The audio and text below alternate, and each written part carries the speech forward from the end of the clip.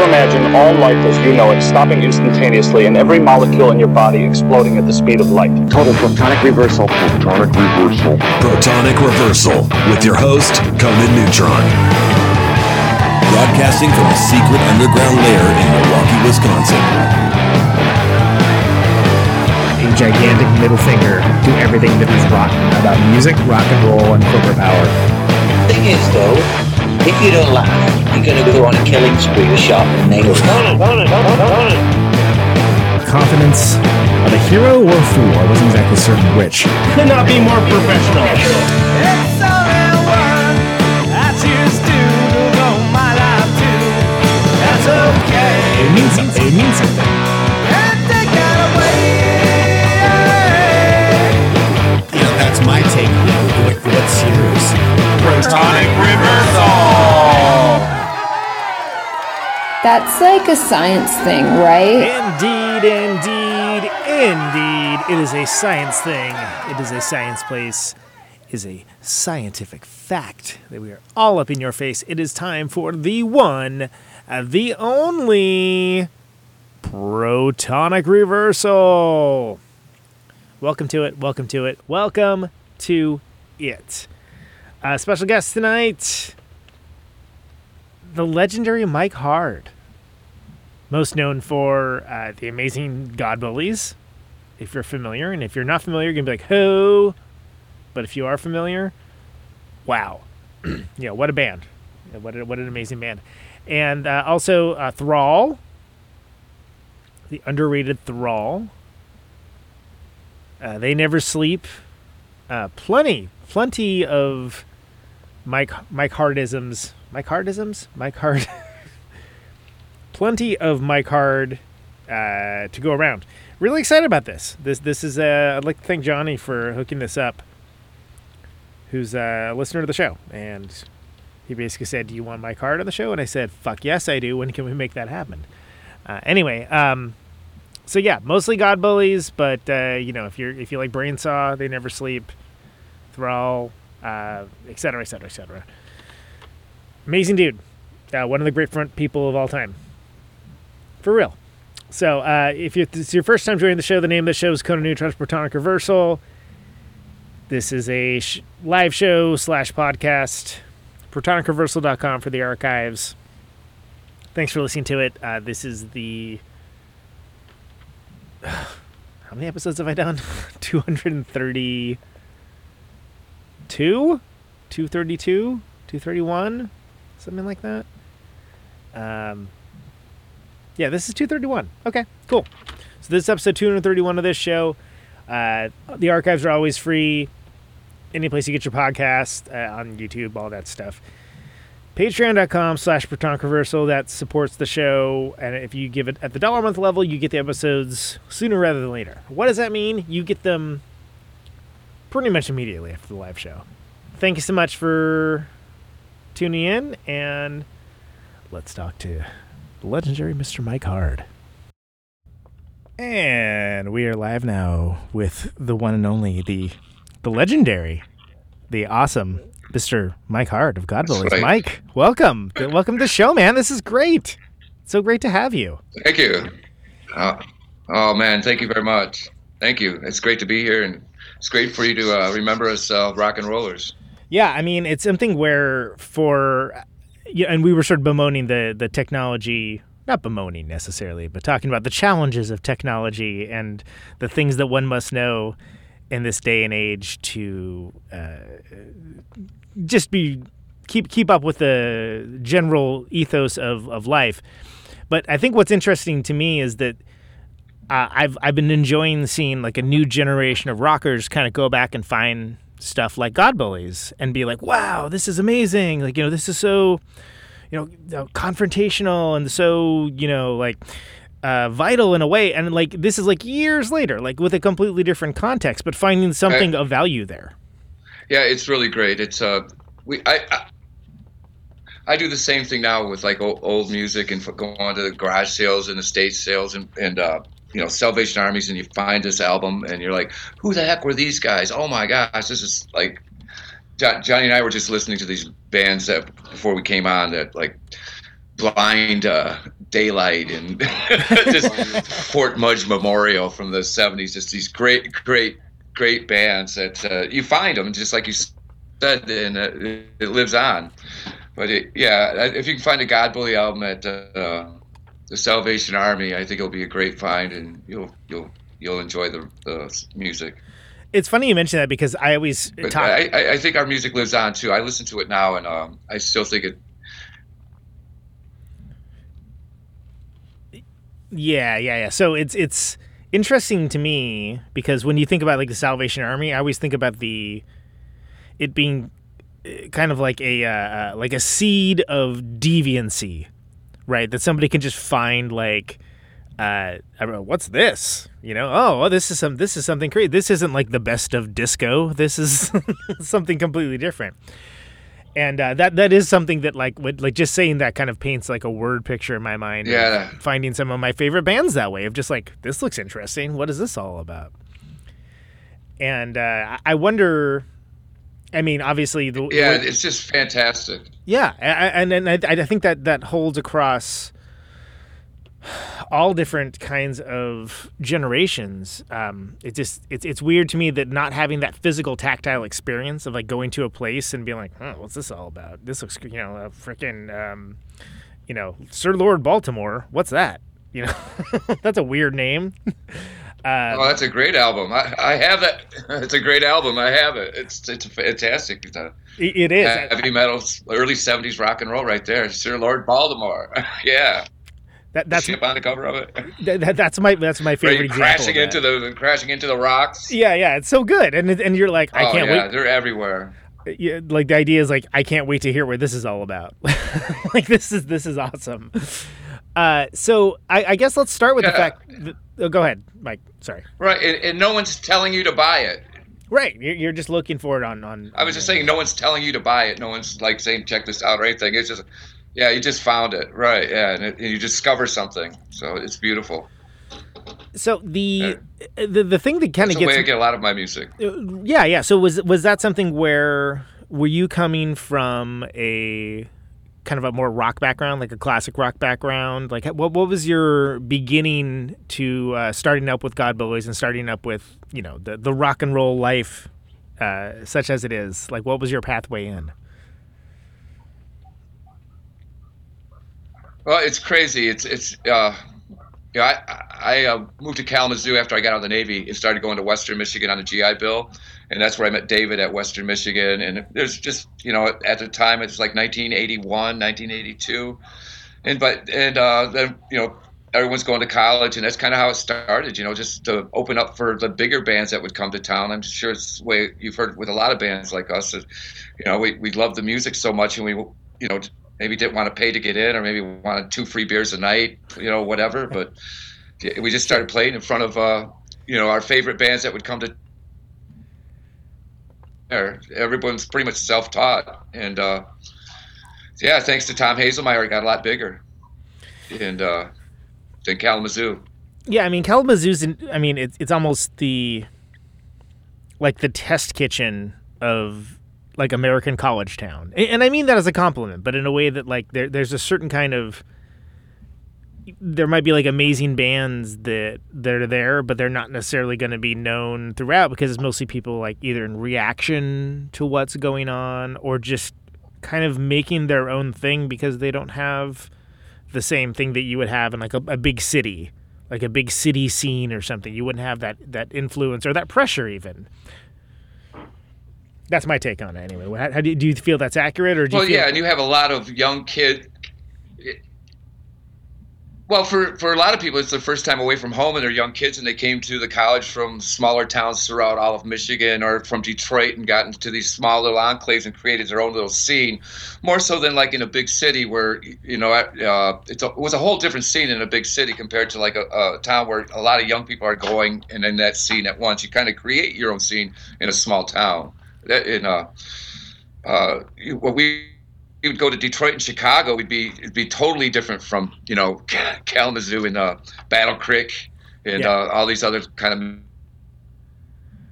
We'd always do our best shows would be in Dubuque or Minneapolis or Milwaukee or Madison, Wisconsin. I mean, that's where our most notorious shows were always took place.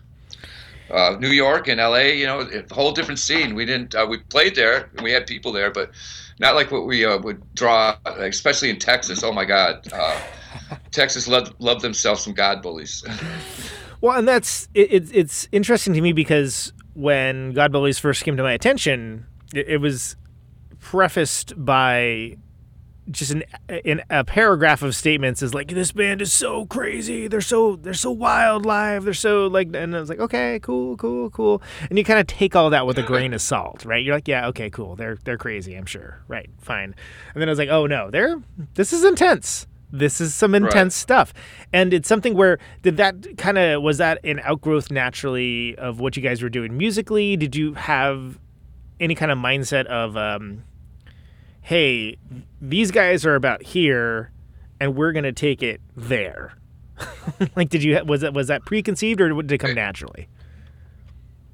Oh no, I think rock and roll is intense, and when you feel it and it's in your soul, it really, really comes out. And we were an intense band because the environment we lived in is really intense, and especially in the Midwest. And I started wearing the suit and tie all the time as a representation of like this frustrated middle class working guy that finally he's been led astray his whole life, and when you see that light and you're illuminated, it's a really intense feeling. And I try to go through that gradual progression in a show where and you're in a suit and tie and you look like all these other motherfuckers in a suit and tie, but you eventually see this man go totally mad when he's confronted with the reality.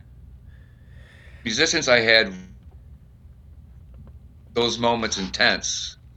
Yeah, I had a great band most of the time to play with. So well, and it came across so powerfully, and it's something where, if you recall the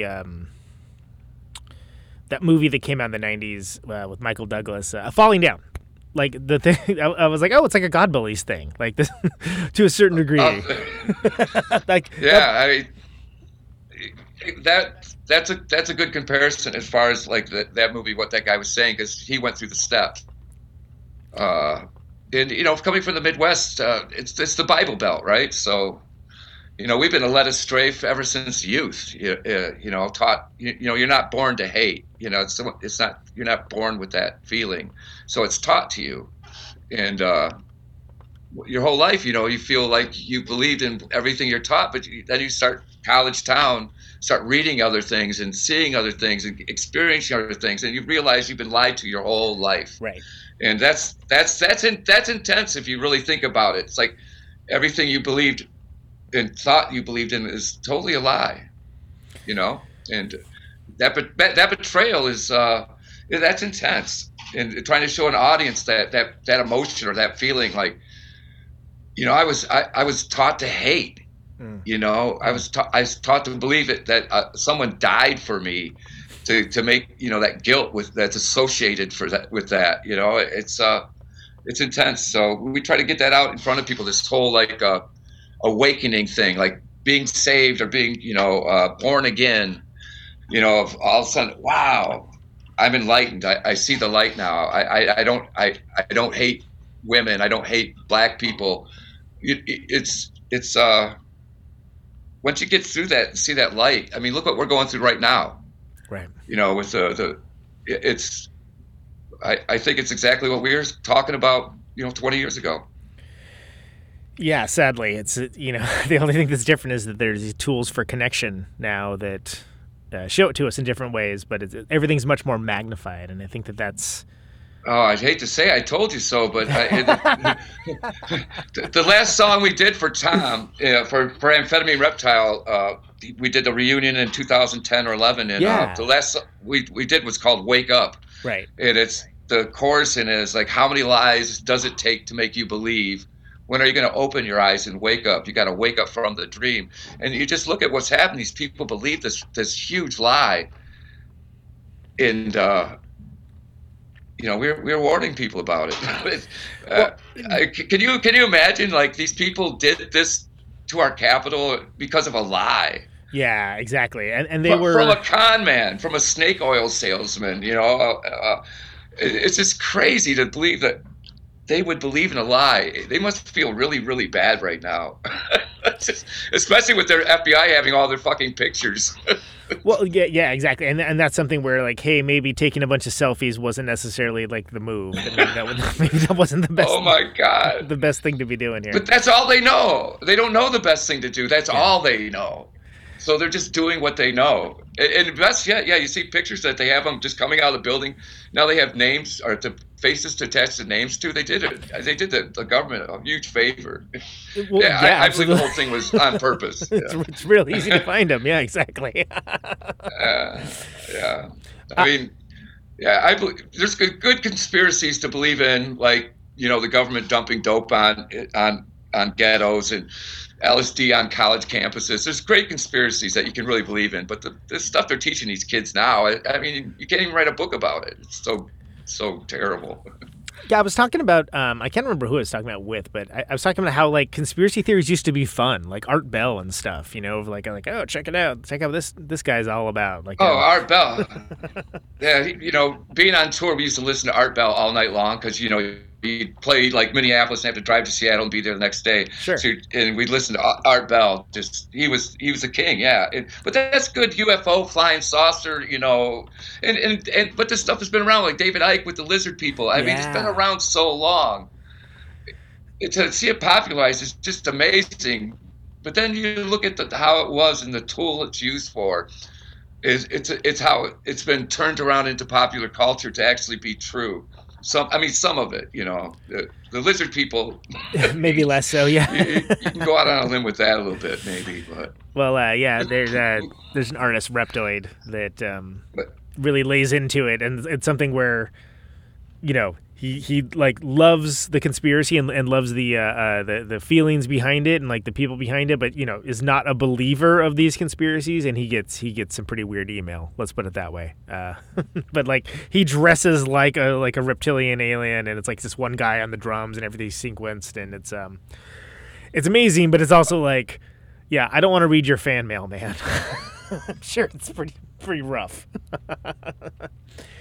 Well, it occurs to me also that God Bullies. Yeah, they might be out there. Who knows? We were trying to think the other day where QAnon came from. Yeah, I mean, who started? Right. Who actually started QAnon? Like, who started it? From? Yeah. Do you know? Do you have any idea? I think it's like either a kid in New Jersey. Like in his basement, or like an unemployed dude. I think. It's funny. I have friends that called me right away because some of my songs and things like that kind of can, go with that kind of some conspiracy theories type stuff. And I'm like, where did you get this garbage? I went through the whole thing, and I just couldn't believe it. It's like, and they believed it. I think actually Mike Corso, the God Bully bass player, is a huge QAnon guy. It's like, Mike, didn't you listen to any of our songs? Jesus Christ. But I think it's National Enquirer. I really do. I think Bat Boy and all that. Yeah. It's like I think when we find this all out, I think at the end we're going to find out that QAnon is the National Enquirer on Facebook and on the internet. I think that's my tip to you.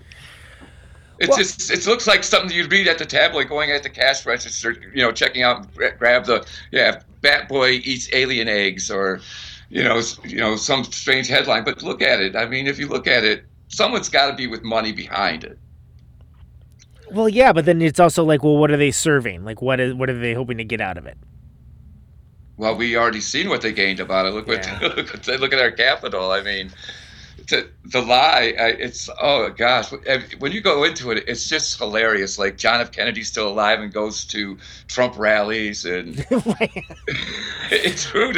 I think it's just small point of clarification. I believe it's meant to be JFK Jr., but that's who it is, right? Yeah. Well, we know what we're talking about. Yeah, he didn't die in a plane crash, and oh my God, yeah, it's. I think it's National Enquirer behind the whole thing because it's just so slighted towards Trump, and that guy's a really good friend of Trump. They're buddies. Well, and so there's a few things to kind of pick up on there, but one thing I thought was really fantastic with Godbelly stuff is there's a good amount of critical thinking with the music and the songs, like kind of like put through your own prism, so to speak. But there is that kind of initial, like if you walked into that band without any context or without having a friend kind of tell you what was up or what was going on, it's just this almost like scary presentation, Rick. What's going on? Like what what is this? Like is this like what are these guys all about? And it just occurs to me that there's so little in life like that, especially now. Like the mystery in life for the most part is taken out.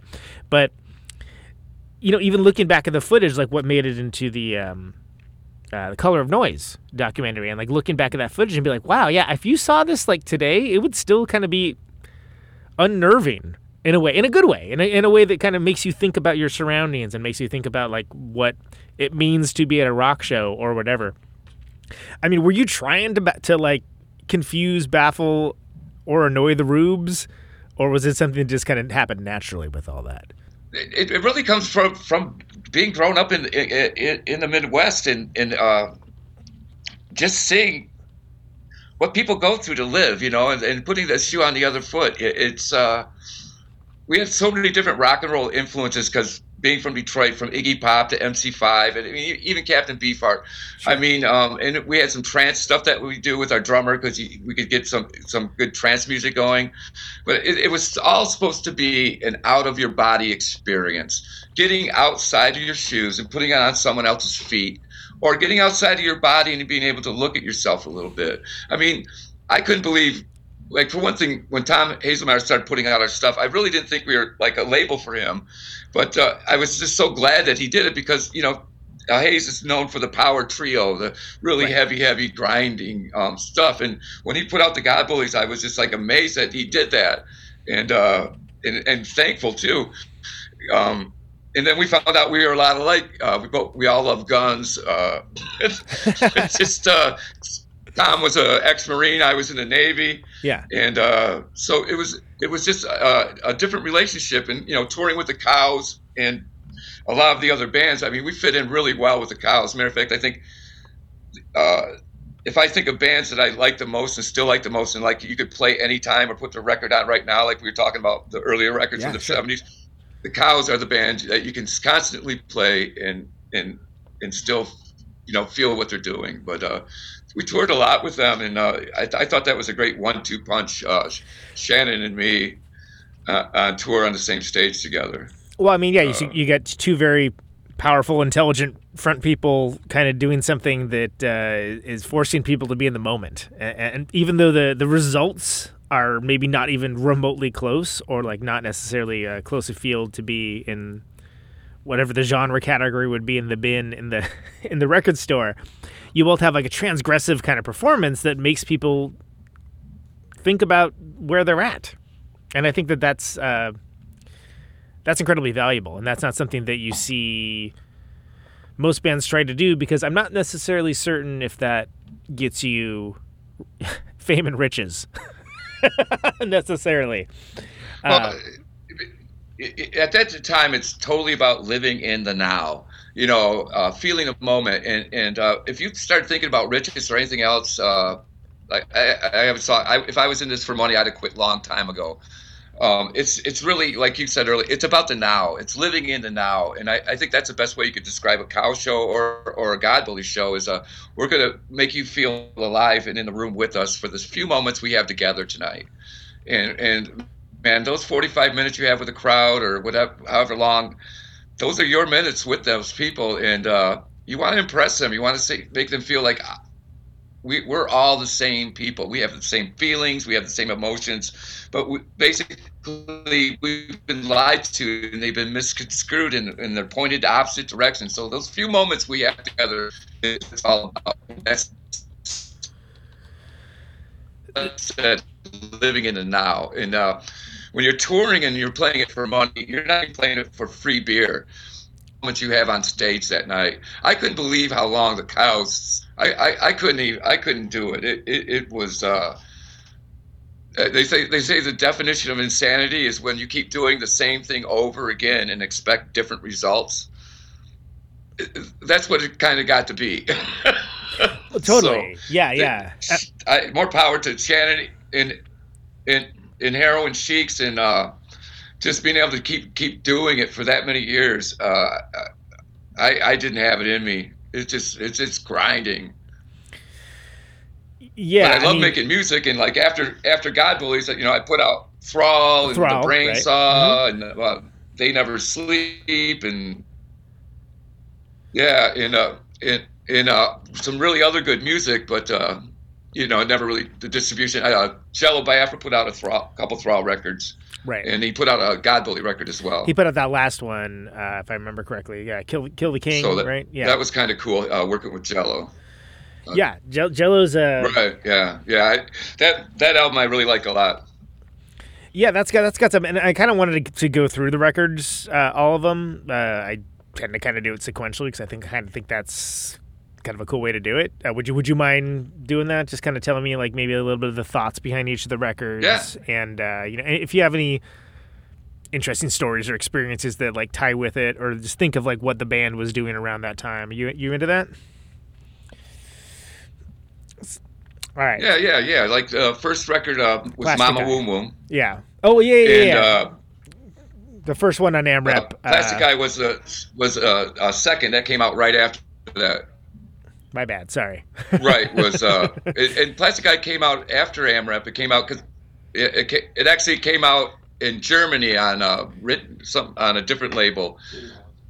But yeah, Mama Woom came out, and it has a couple songs on it from a play that we were doing called Voice Sec. It has a song on it called Red Blood. Yeah, it was from a play that we did. That we met this weird German guy from this little theater in Kalamazoo, and we used to play there, and he saw us live, and he wanted to do this play, and we never heard of this George Buchner guy or who Wojciech was. Yeah. So we got the script, we read it, and it turns out this George Buchner was like the Kurt Cobain of Germany in 1849. He did 3 plays, and died very young. I think more of a disease. But so we start doing this play, and that song Red Blood is from that play. And like I said, it's the murder scene after he kills Marine. He comes back to town. He's got blood on his hands, and he's got a knife, and he's serious business, saying it wasn't me. Yeah. So so that was like the first album, and Hayes put that out, and then Plastic Guy came out, which was from live at some of it was live at the Cabaret Metro in Chicago. Yeah. And then the next record, Dog Show. I don't know. We did all those records. David recorded them on 8-track. Interesting. So you have a limited amount of space to work with when you're doing it through 8-track, right? So. Oh, right. Yeah, you dump the drums, you do all the drums, and you dump them down to a mix, and then you start doing the individual tracks. And David was the master of the 8-track on those first 2 records. I think he did the Cows second album at about the same time we did Dog Show. Right. Yeah, and, that would track. Right. That's around the same time, yeah. Yeah. So David was just around a 8-track. He was just fantastic. And and Dog Show I really like a lot. It has Let's Go to Hell on it, which was probably which a perfect song for the God Bullies. Has a great rock and roll beat, and well, you got songs like Do It Again, which is sort of like almost like 70s kind of like strutting. I mean, I hesitate to say like Aerosmith or something, but like big rock kind of feel like through your guys' lens. Right. Yeah. Hazelmeyer loved that lyric. It feels good to the very last drop. Yeah. But, yeah. I mean, we're a different band for AMREP, man. Well, yeah, and there's more like almost like space psychedelic stuff going on there. Yeah. Kind of like I think of sort of classic, Butthole Surfers, like when they would just. Have a perfectly nice song and then kind of go someplace batshit crazy with it, like that same sort of ethos, but like put through your own meat grinder, if you will. Yeah, and with Dog Show, it's a little bit more rock, and it doesn't quite. It does have "I'm Invisible" on it, which is a really, really good song. Yeah. But the first album was with Tommy Shannon instead of David Livingstone. Most of that stuff was written with Tommy Shannon, and he plays maybe a little bit of that, but David pretty much plays all the guitars on it. And Tommy Shannon came back to play all the main guitar on Kill the King. Right. So that's why with the first album, Mama Woo Moo, it's a little bit more psychedelic, maybe. And then the third album, War on Everybody, was done with Tony from the Cows, plays drums on that. And that was recorded up in Minneapolis in David's apartment on the 8-track. And Eric Paulson plays bass on that, who was from some bands in Kalamazoo. And basically, Mike and at that time, Mike and Adam weren't with the band anymore because it's just so hard to tour and keep a band going and different responsibilities. And David and I still wanted to do it. And Tony just got back from the Cows tour, and I don't know, that was after Shannon broke both his arms, and that was a really tough tour for the Cows. Yeah, that was really we were on tour with them. We played the CMJ, and we were actually at CBGB's when Shannon came back with both of his arms broken, riding on the back of a motorcycle. Jesus Christ! Like 4 a.m. Leave it to Shannon Selberg, I suppose. Yeah, it's like, Shannon, you better go to the hospital. That doesn't look too good, man. It was, oh my gosh. So that must have been a hell tour. Well, and that's War on Everybody. There's a great line. Unfortunately, relatively evergreen. With the color of blood is the color of war. The color of war is the color of money. Yeah. I mean, that's. What year did that come out? That was. I know it. 91, right? Yeah, the color of blood is the color of war. The color of war is the color of money. Piggy, piggy, piggy, piggy, piggy. Yeah. That's when it's so crazy because, people didn't riot on the Capitol because, all the wealth in the country is controlled by 96% of the people, or they totally fucked up the COVID thing and you've lost 500,000 people, or your job, or you can't pay your rent. No, you know what I mean? No one.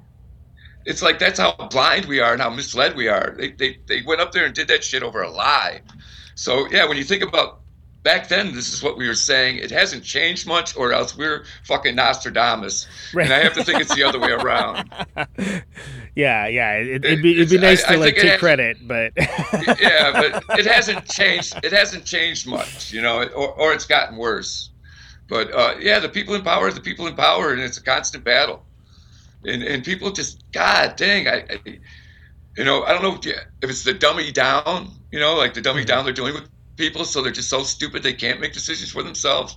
But it's happening, and it's getting worse. If you can imagine being worse than like Ronald Reagan and the Bush thing and the Gulf Wars and David Koresh and Ruby Ridge and all that stuff that went on when we were writing that stuff, I mean, I even think back to like how the Oklahoma City bomb. Totally. Yeah, it reminds me of when our biggest problem was like the Patriot Act, right? Where it's like, oh no, they're taking, they're going to be in everyone's business. It's like, yeah, now that's just an assumed thing. It's just sort of everybody's okay with it. It's assumed, yeah. Fine, yeah, right. Everybody's okay, fine. Yeah, track me, listen into my conversations. It's taken for granted. Maybe the younger kids don't care about it as much. I don't know. They haven't grown up with anything else. Some of them, so they don't even remember a time that wasn't the case. But So just getting back, right. That's a deep hole we can go down. Trust me. Yeah, right. So war on everybody. Yeah. So you end the you got that one at the end. The dawn. It's like the Dawn of the Dead sample. Oh right. Yeah. David did that pretty much without me. I mean, I think I might have some shouting somewhere on it but right. that was all done up in Minneapolis with David, Tony, and Eric. But really nice, yeah. Dawn of the Dead on that. But we've always had some great samples. Yeah, I was gonna say, but used in such a way that it wasn't like necessarily, the centerpiece of the song, but like it's something like used as like a garnishment. Garnishment? Right. A garnish. Garnishment is when something happens to your wages. Garnish, we'll say. Right. So Yes. So when you're talking about War and Everybody, like talk about, all right, so 91. There's a lot going on around 91. There's a lot happening. If you're not aware, Mike, where there's a lot happening that year. Yeah. I might not know the details so well, but yeah, it was written at a time where there's a lot of turmoil, and I think the beginning of this whole movement we're seeing right now is kind of like started gradually around the early 90s, like what we're seeing, and like what we're seeing with the takeover of the media and the mind. It's just I think that's when it first started, because at that time we were just starting getting into the computer age, if I remember right. Computers weren't fully on your desk or on your phone or anything, so we're not really in the information age yet. But you could see how it was all lining up, you know. Did you ever? There was that movie. I think it was 95, Hackers, where I actually happened to like accidentally sort of rewatch part of it recently, and it occurred to me how much of it was revolved around like payphones and like and like they recorded the tones, and it's like, wow, like explain what a payphone is now. Like, good luck. Yeah, trying to figure that right. out. Or a beeper, right? Right, exactly. But by the same token, the inherent power dynamics between the characters and what they're attempting to accomplish, the adversaries, the heavies, if you will, within that movie. It's not hard to like draw a parallel between like, wow, that was like 25 years ago, but kind of the same things going on, really. It's just that like the special effects look much better, and there's not so much payphone involvement, really. The human mind is the human mind, right? I mean, it's a tool for some people, but yeah, it's a magical device for if you know how to use it right, and it's kind of been turned into a tool.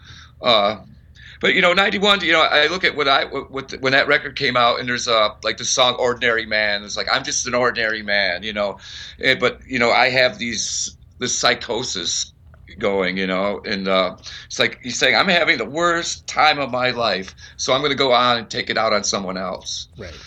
And yeah, I mean that's what you started seeing, around 91, where this kind of narcissism start creeping in. That's really come into full blown right about with this age. Well, and with your dynamic, life. We made the I guess I'm making movie illusions now. It's like all I'm doing, but like Falling Down.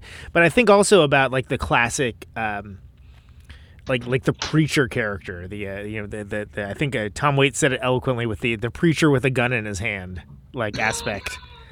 And that's always kind of the vibe that I got off of what you're doing to the God Bullies. And it was sort of like, I don't necessarily understand what's being thrown down right now, but I'm goddamn right gonna listen. Well, I think I was more the preacher with the child in his hand than the gun, and we did like the baby doll thing as that type of symbolism. It's like, here's this mad guy holding a baby. What is he going to drop? What's going to happen? Is he going to kiss it? I mean, what is he going to do? Is he going to nurture it? And so, I mean, our shows used to be like, we would have pornography all over the stage and baby dolls and flowers that we snuck into a cemetery and stole the plastic flowers off the heap in the back, and American flags everywhere, right. crosses, and we tried to wreck it, destroy it all by the end of the night, to take these icons and just totally destroy them. And, hopefully the baby made it through the night without its body parts being torn off by the crowd. Which is so interesting, because it's sort of like, yeah, that action's not being done by the band, but it's being done by like your reaction to what is happening on the stage. I know. I give the audience the baby like it's my child, and I hand it to them, and they start just tearing on it and ripping it apart. It's like, hold it. No, you're supposed to hold it to your nipple. And that's kind of one of the things that. There being this sort of a cracked element of a cracked mirror towards society, right? Like that, like, it's like, okay, we're going to present this image, these images, these visuals to you, along with the music presented in this manner, and how you react to it is just as much a part of the show as anything else. Which sounds like at the elementary level, like obvious, but it's sure. but it's not. Is what I'm trying to say. Oh man, where's the place in Berkeley? It's everyone played Gilman. Something Street. Gilman Street, 924 Gilman. Anyway, Gilman Street. Yeah, so we played Gilman Street one time. There you go. So we played Gilman Street, and you know how that Berkeley is. We bring out the American flag. It's like maybe I'm wearing it as a diaper or something, but it starts to eventually get set on fire, of course, right? So it does, yeah. At Gilman Street, one side of the audience is lighting the flag on fire, and the other side is putting it out with, like, no, it's American flag. It's, the other hippie type crowd from Berkeley are lighting it on fire. So here's a symbol being representing two different things to two different people, right. And eventually I had to take the flag away from them. They weren't being nice to each other. It was terrible. I had to take the toy away. Oh God, is that ever an analog for American politics, huh? But yeah, it's just like you said, it is what it is. Symbols are symbols to different people, and they represent different things. And we're all about destroying all icons, destroying all symbols, and becoming a human again. And so that was the process of a show, was coming out all structured in a suit and tie with structure all around you, holding a Bible and all this structure, and then taking it all away, removing it, and becoming naked. Did you ever have any right? And with the records, did you ever have any concerns towards, like when you have vocals affected, like you're not necessarily getting like anyone that's like willing to like listen to the lyrics and want to like find out more about it, they're gonna listen intently and find it, but it doesn't make it as easy to get a message out. Necessarily, it makes it more like not an instrument necessarily, but like a part of like the greater whole. Did you ever have any thoughts towards that? Well, I did start putting lyrics on my Thrall records and the last God Bullies because of that problem with like the words, and rock and roll is rock and roll. When I hear it, I know exactly what I'm saying, so I think everyone else can. So. Right, but people are like, oh, there's a cool guitar riff. This is happening over there, and they focus on different things. And what I've personally found is people tend to assume it's something far more mundane and mediocre than what it actually is. That's life. That's life. Yeah. But the reason why I asked is because what you're singing about and what you were addressing was like literate, like good turns of phrases, like good oh wow, that's thoughtful, that's interesting. I dreamt I was at your funeral. I stood in line just to see you dead. Yeah, that's a great song. And that song couldn't have been done without Tony and Eric. But yeah, that song. I stood in line just to see you dead. I mean, that's what you do when you go to a funeral. You stand in line, and and you're right. It's mundane, right? It is, yeah. But it's kind of saying like that. It comes a little bit more creepier and mysterious. But and then someone at the funeral, like the old fart rolls over on you. I mean, he's talking. He's saying stuff that's not that. They hire the priest for the moment, and he's got like 10 funerals to do that day. So I mean, you're the first or second or third one, and you don't know how sincere it is, or if you're talking about the person he actually knows, or just saying a few good words before you move on to the next level. But yeah, knocking him out and thinking about what's for lunch. Exactly. Next, yeah. like the world's saddest assembly line. But I mean, that said, it's a routine like any other, I suppose. Right. Okay. Cool. Right. We kind of glossed a little bit past it. But what did the different players in the band bring to it? Because you're coming at it from perspective of like you're the lightning rod, like you're the you're the focus point for a lot of people, but what's happening with the band is pretty vital, and changing any aspect of it is going to change the chemistry. Like chemistry is an overutilized term, but I'm literally thinking of chemistry, like mixing different chemicals together. Right. Well, as a singer, and I'm not a musician, so I would write with the music I would get, right. And what we'd get from the band, and it's all who could work together the best, and musicians are very dysfunctional. I hate to say it, probably more. I don't know. Singers are too. I mean, but trying to get 4 guys to do anything together, or 5 guys, even when you add that 5th variable, oh my God, it is so hard, to get anyone to agree or do anything. So, yeah, the dynamics are created out of just working together and jamming and getting a feel for each other. And thank God I've had musicians that believe in the words I'm saying, because that's really important. If the musicians don't believe in what you're saying as a singer or don't stand behind it, I mean, when David Livingstone recites some lyrics I have in a song, I'm just like solely, oh my God, he understands, and it makes me really, really happy that he stands behind what I'm saying as a singer and as a frontman, because I can't just go up there and sing about cars and girls and, Well, I mean, it would be disingenuous, right? It wouldn't be where you're coming at. And it's, I mean, I think you could say a lot of things about God Bullies, but inauthentic would definitely not be one of them. It's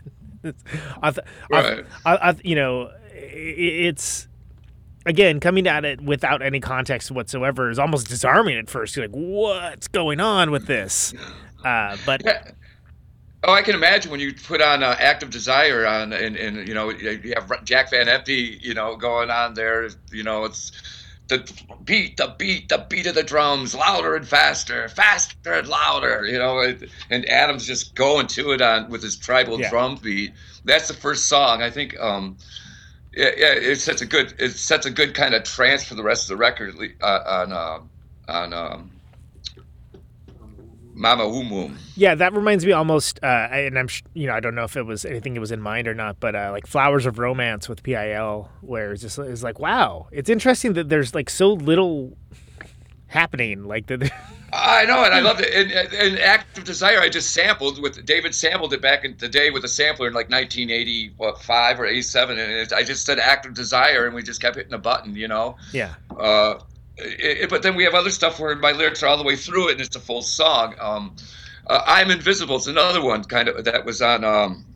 I'm Invisible's on Dog Show, and once again, very simple lyrics. I am invisible. You can see through me. All you see is yourself. I am invisible. But simple lyrics, but in the delivery and execution, it's almost like the. Are you familiar with the?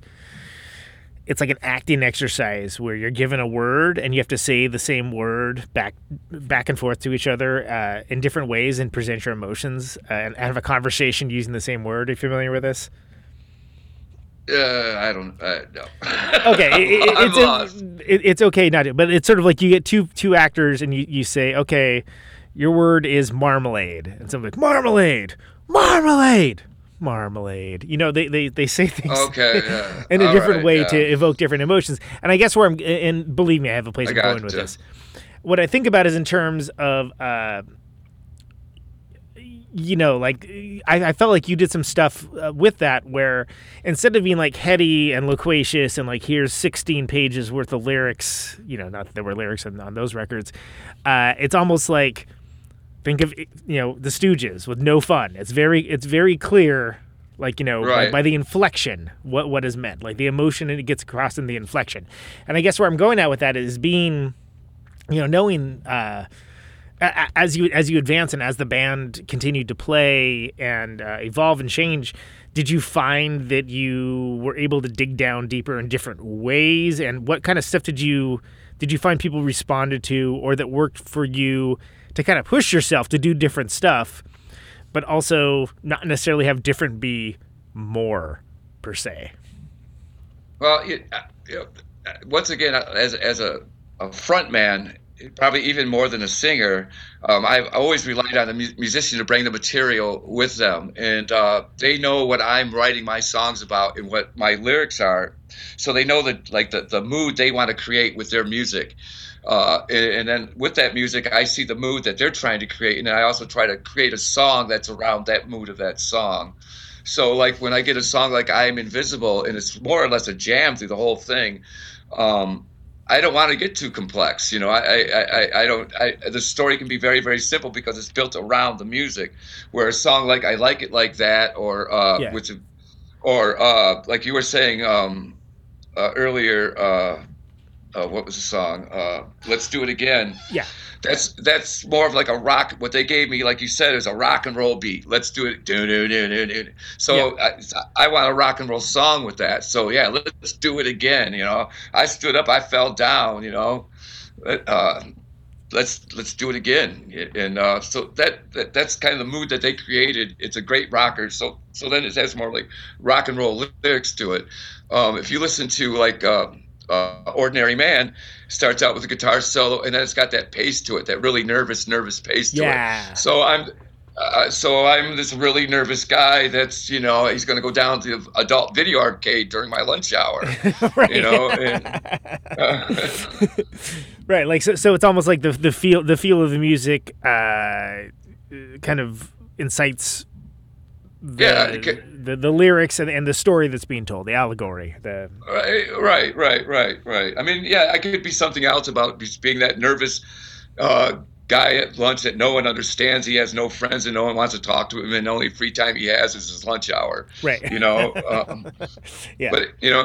But at the time that I was around a lot of women that were working in like peep shows and strip shows, and that's what. So they're telling me this stuff. I'm hanging around with them. Like, oh my God, are you serious? We did what? Oh, you got to watch. Oh my. Oh, I don't know how you could do that job. And so. Once again, it's influenced by the community and the people I'm hanging around with. And Ordinary Man's a very scary man. He's very, very scary. He's yelling war on everybody at the end. War on peace, war on crime, war on everybody all the time. War on everybody. So at the beginning of the song, no one understands him. But at the end of the song, you understand him.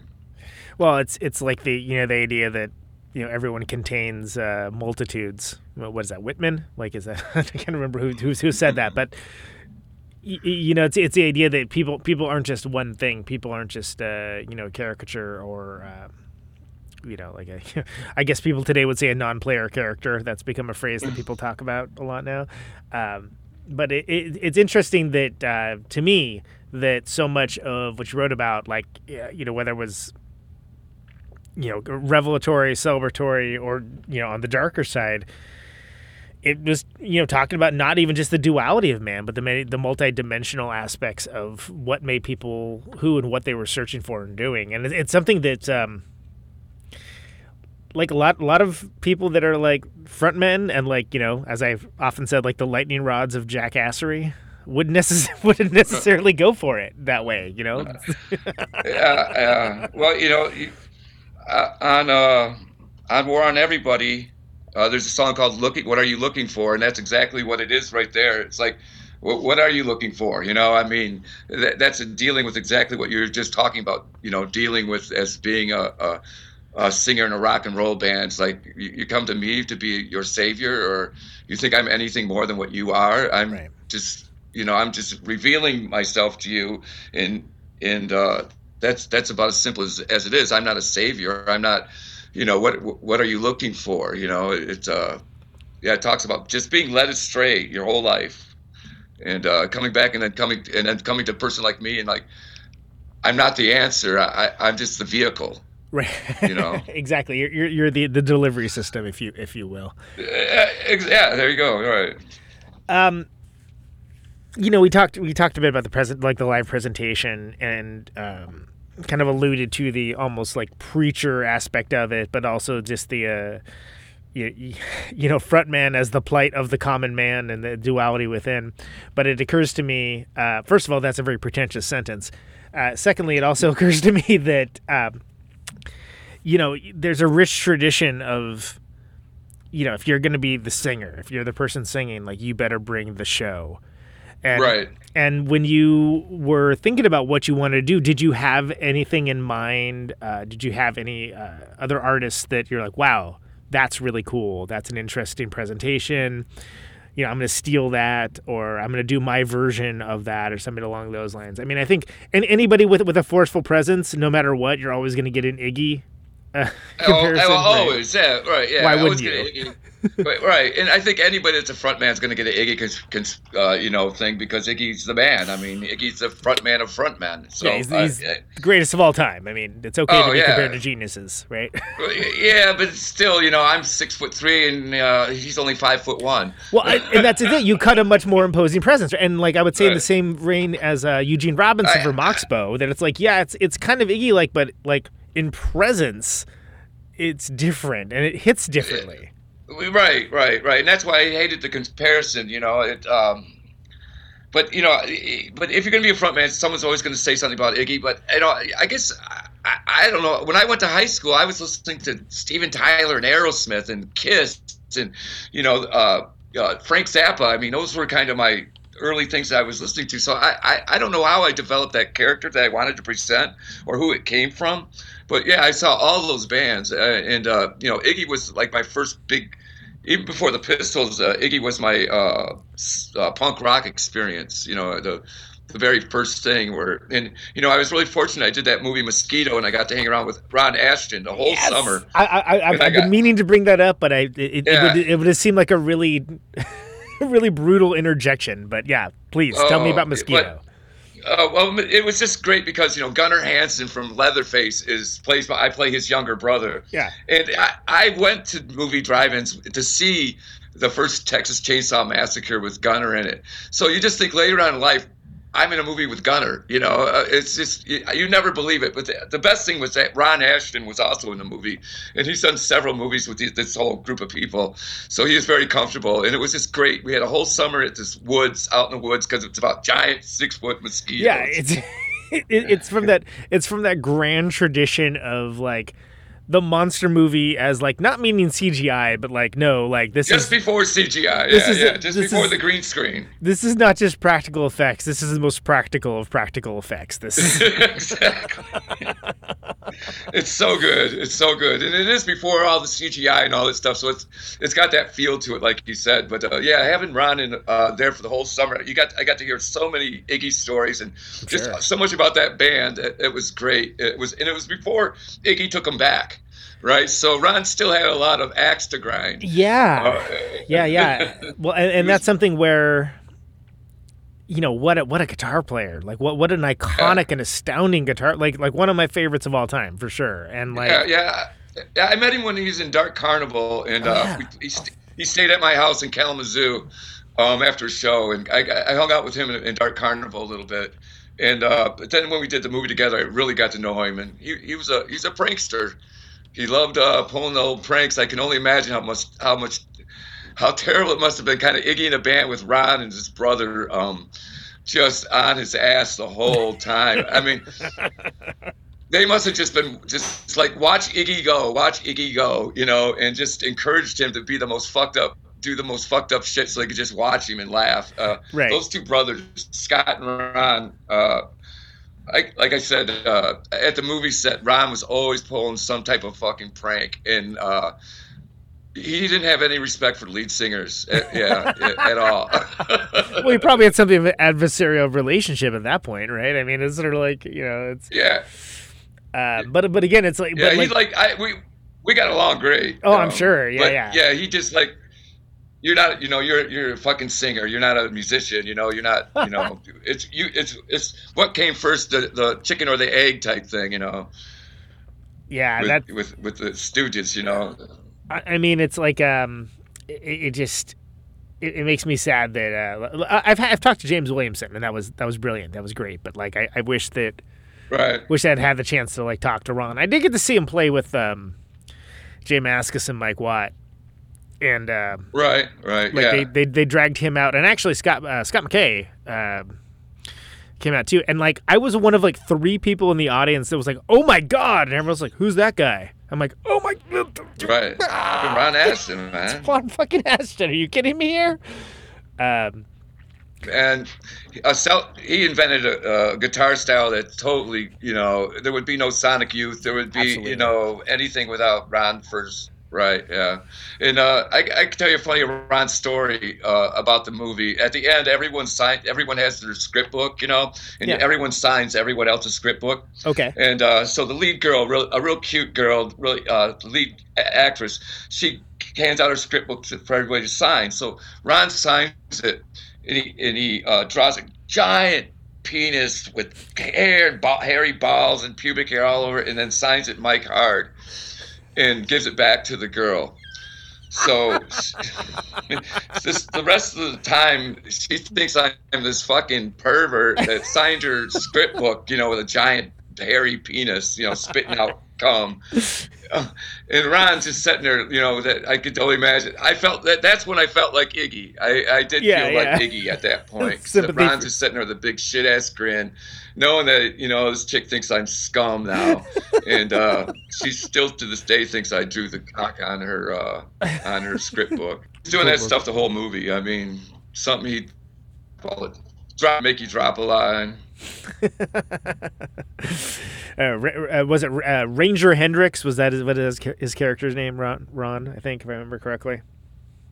I think it's been. Yeah, exactly. Yeah. After his favorite guitarist, after Jimi Hendrix's favorite guitar player, he was Ranger Hendrix, right?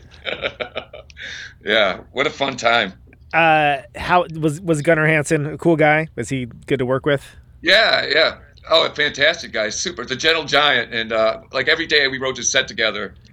He stayed in the same town, so we'd ride the same car up together. And I got to hear all about Toby Hopper and how they did that movie, and how they were pretty much locked out at that farm for like a month or 2 months straight, and it was totally controlled environment, and everybody went nuts. He didn't make any money on it, of course, never got paid anything for it. And he came over and I would show some of the band's albums I'd have with his image on the front. Like there's a compilation from Chicago, something, and he's on it. And then there's a Anti-Scene 45 with him on the cover, and he couldn't believe how his image was totally reused again by all these bands. Well, it was very punk rock, right? It was something that was adopted because at the time, because there wasn't that type of movie around at the time. Like now I feel like it's more common. Like I think everything's more common, but like my god, there was nothing like that. That was the freakiest movie. It was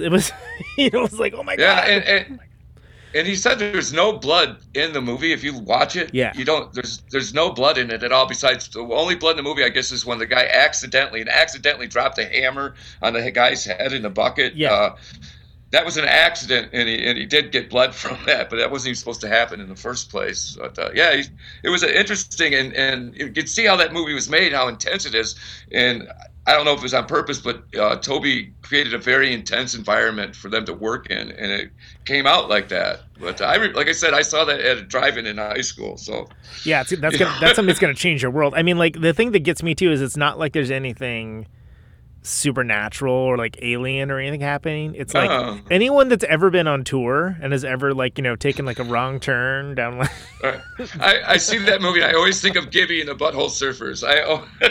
Because I think they did a short film similar to that, but every time I see Texas Chainsaw Massacre, I kind of think of that. This is like the Butthole Surfers stuff, Absolutely, and I think that they would probably be honored by that comparison. I would say to a certain degree.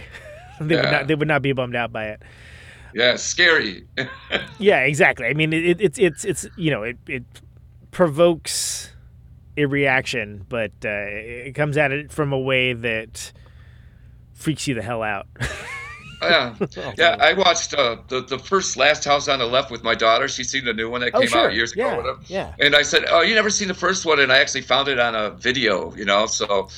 The difference in those two movies are amazing, but the first one's still really intense, That's the rare example of when there's a remake that, it's sort of like, oh, it isn't like, oh, they made this and it sucks. It's like, oh no, it's just a different kind of take almost.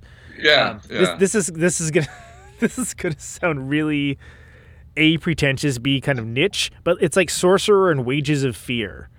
That they're different movies that kind of like they do the same thing, but it's approached from a different way, and it just occurs to me how little that actually happens. It's usually like, oh, there's this remake and it sucks, or like, oh, the original one wasn't good and like the remake's better or whatever. And in those cases, it kind of seemed like, oh, it's just this is the different take on this, and it hits slightly differently in certain ways because of it. Right, or just. They can't write a good script anymore in Hollywood, so they keep doing these old ones over and over again. And there's plenty of great scripts being written. They just don't want to do it because they want to. Yeah. They want their previous established commodity. I tried to do a little acting, and I did a little bit of stuff because of Mosquito. It was cool, but I found out it sucked. I hated it. It was terrible. It was just like a job. Mosquito. Yeah, because someone's telling you what to say. Well, someone's telling you what to say, what to do, how to do it. It was just like a job. I'm like, give me back rock and roll. Give me, let me write my own stuff and perform it. I don't like this being, bossed around by a director thing. Didn't like it one bit.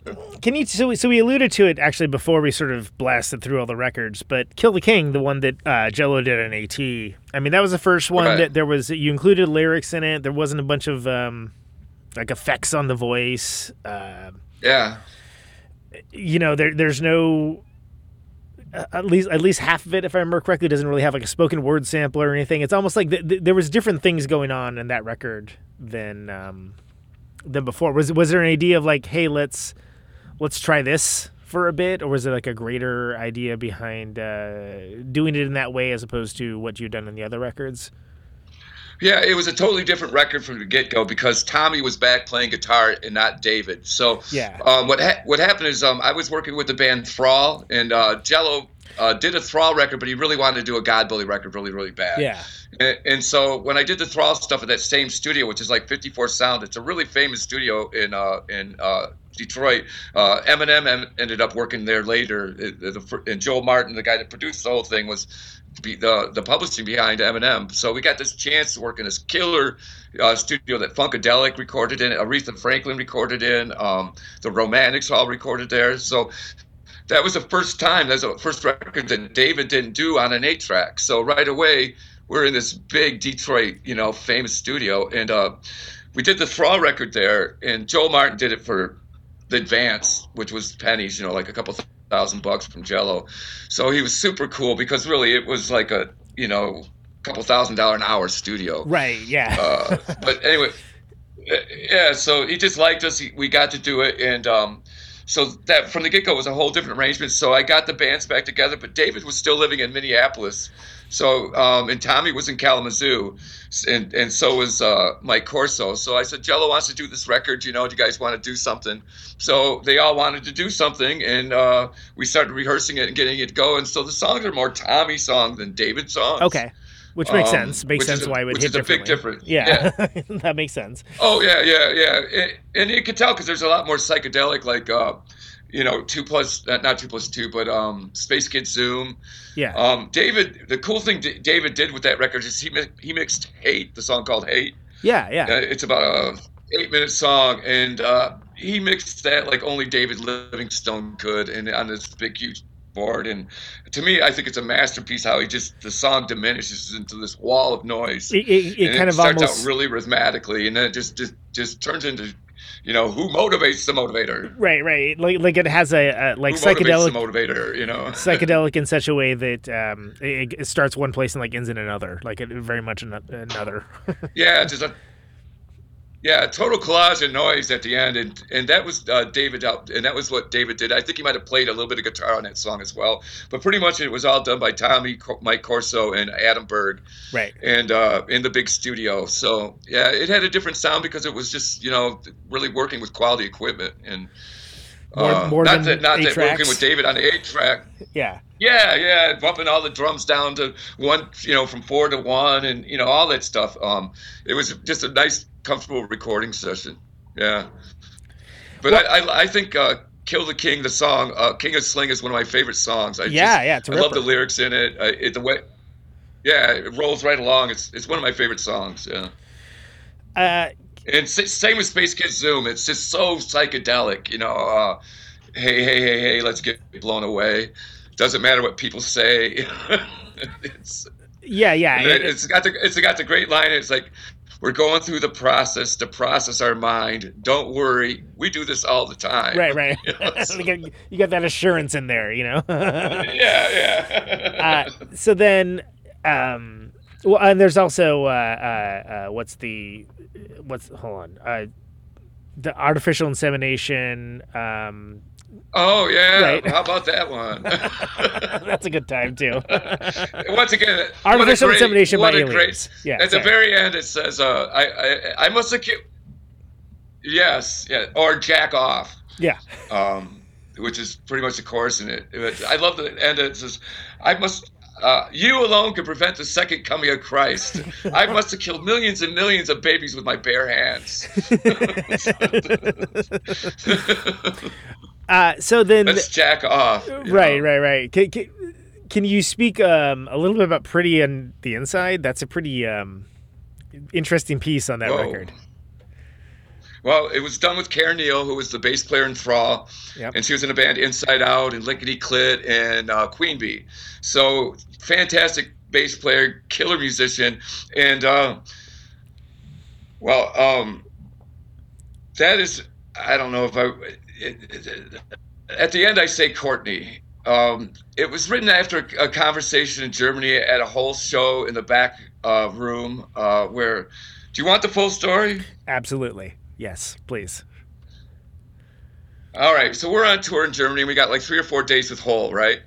And Courtney's in the back room, and there's this other guy who's smoking hash in a pipe, and he's from Germany, and he hijacked a plane from East Germany to West Germany to be free.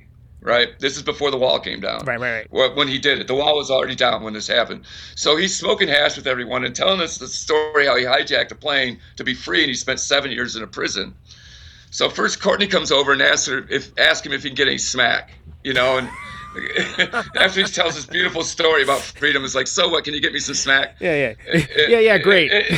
Yeah, cool, dude. Right on. Wow. So he's like, no, darling, you don't need that. Hash is the gods, made by the gods. It's, grown naturally. That's a whole hash thing, right?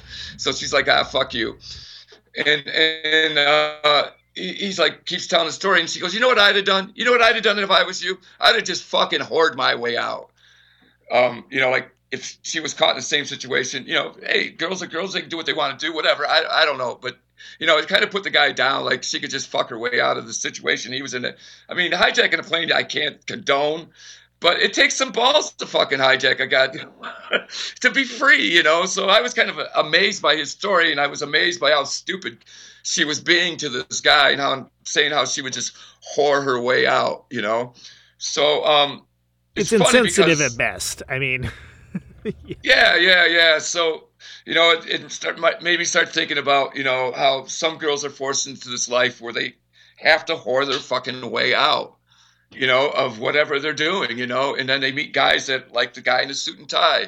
I got a wife with kids. I got a family of my own. And she's saying, I do this dope because I have to do the dope because I got to fuck guys like you all day, So, she's telling, you get high this way, I get high with this way. You use other people. I don't use other people. Other people use me. So in a way, I'm saying how some people, like she was used, or they use, other people use different things and other things, but end up using each transactional other. system. Yeah, exactly. Exactly. So just she made me think about that, saying I would just whore my way out. And just being how cold it was, and maybe this is what she had to do. Maybe she's been in situations like this where, fuck, that's how Courtney got out of the situation a couple times. Like, fuck, I could just whore my way out of it, and I just felt, gosh, what a desperate thing to do. Yeah. And the mentality of it, is really, really scary, and what you have to do to live with those decisions. But it's funny, after that, she was putting her makeup on, and Mike Corso, the bass player, is behind her, and she had her baby doll dress on, and she's got her ass right in my face and right in Corso's face, bent over in a makeup mirror, putting her makeup on. So Corso decides to light a big lighter underneath her ass. So, like, if she farts, it will, like, catch on fire. And everyone's laughing in the dressing room. They're laughing because Corso's got this big lighter up against her ass, trying to see if she'll fart. And she thinks they're laughing at her, because she's telling some story while she's putting her makeup on. Yeah. So it didn't get as heavy. It finally, everyone was laughing later on, and we were joking around together. But sure. It got kind of intense there for a while, with this guy saying, I hijacked a fucking plane to be free. And she's like, so what? I whored my way out. Yeah. You got any dope? Yeah, that's great. Where's the heroin? Yeah. Yeah. Like, compelling story. Yeah, exactly. Yeah. But we had, playing with them, we had a couple shows where we had to play with them, and it was always a nightmare. So Patty, who plays drums in Hole is she's top people, ace folks. I'm a big Patty Shamble fan. But yeah, it's something where for me, and the reason why I brought that song up specifically is like listening to that song in 2021 versus like when it came out. It was like, oh, that hits kind of differently. Like it makes you think a bit like this is because it feels like almost like a noirish tale almost. Right. Well, like, yeah, it is. Here's this vignette that like happens like, in the middle of this record. And like you think it's gonna go one place and it kind of goes there and it kind of goes another and it kind of turns around. I love it. And you're like, it moves back and forth really well. Right. Yeah, and it ends up kind of landing on this, for lack of a better term, more humanist mindset where it's not like passing judgment, but like asking questions. But gosh, I mean, I can only imagine. I guess now to a certain degree, like people don't want the nuance; they just want the reaction. But bold inclusion. Yeah, thank you. And we played that in Ann Arbor on a review we did or something like that. And this guy named Arwolf, who's been doing radio in Ann Arbor on a college music station for like 30 years, he was in the other room when they played that, and he came in and it's like, "What was that? Oh my!" Oh my God, that was so good. I've never heard anything like that before. And I'm like. It's just a story, It's a story about people and, like you said, transactions we have to go through to get to the next day. But it is, yeah. But when you're in a band, you do meet girls that you feel so sorry for, And I can't say that for all women or anything, but there's some, especially with the punk rock and the grunge. There's kids that don't have divorced family. I came from a divorced family, but. You know what I mean? They have no direction and they get lost, and some guy offers some money for something and it seems to be an easy transaction, but the weight behind it is really, really heavy, and you have to live with that. And same with the man who I was playing in the part I was playing in that. It's like, who does he think he is? Who the fuck does he think he is? His life is better, or his life is better than hers. I mean, you're right. It moves around really well, and you ask questions, which to me is what art it's all about. Well, yeah, it reminds me to me it reminds me of it's very much like a Russian film or something along these lines. In that sort of way, that sort of this bleak pragmatism that come forward from this this is the way it is, it'll never be better. And then like the sort of this like, oh well, no, I don't know. Oh well, gosh, I couldn't possibly, kind of, and I don't, it's cool. Like I dig it, but it's something that it's I could see someone being less thoughtful to it, like only picking a couple pieces from it and being like, well, hey, they're anti-feminist because blah blah blah, and it's like, oh my God, you completely missed the point, didn't you? Well, yeah, if you didn't live the life, or you don't know people that lived the life, or if you haven't put those shoes on yourself, then it's easy to judge. That's what we're going through right now, is that people don't wear other people's shoes. People don't have compassion for what other people go through to get to the next day.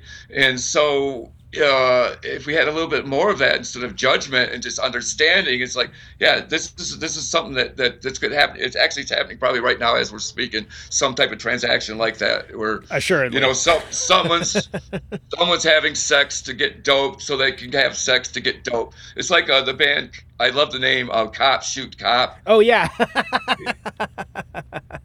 Yeah, absolutely. Well, and also I think of there's that Spaceman 3 record, what is it? Taking drugs to make music to take drugs to, if I remember. I think is the. Oh.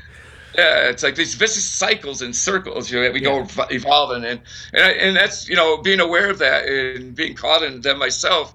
It's all about breaking that cycle to step out of the circle, and I think that was kind of my mission. It still is. I mean, David and I are trying to write stuff all the time. With the COVID, it's kind of hard, but we did a They Never Sleep record that I don't think anyone got to hear it. I think it's one of the best records I've ever done. Have you heard it? No, I haven't. I've actually was going to ask you about that because I wanted to talk a little bit about Thrall, and I want to talk a little bit about They Never Sleep too. I feel like it's been very Godbilly's heavy because that's a lot of people want to hear about that. But I think that it's it's something where when anytime someone's in an iconic band, like it makes sense when someone only wants to talk about that iconic band, but also people continue to be creative. People continued. I mean, Heroin Chic's are a hell of a band. It just happened to come after the Cows, Oh man, yeah, exactly.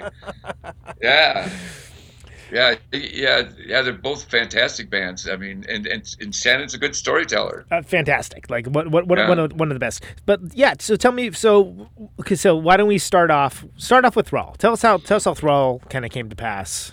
Thrall came to pass because the God Bullies broke up. I decided I was going to get married and have kids, and that there's no way I could do that life and have this life. So I moved to Ann Arbor. And Scott Kodrick put up a sign because he found out from Johnny Brandon from Negative Approach and Laughing Hyenas that I lived in Ypsilanti, and so he said, and John's been to my house but didn't know where it was or something, but he knew that I walked to work down this certain road, so I'm walking to work, and on a telephone pole, I see wanted Mike Hard for punk rock underground metal band, and that's the most narrowcasted ad ever. I love it. Yeah, we're getting a record deal. We got a record deal. We got managers. We got it all. We just need a lead singer. So I didn't call him for a while, and I guess out of boredom or something, or someone said they knew him, or somehow I did eventually call Scott, and that started Thrall up.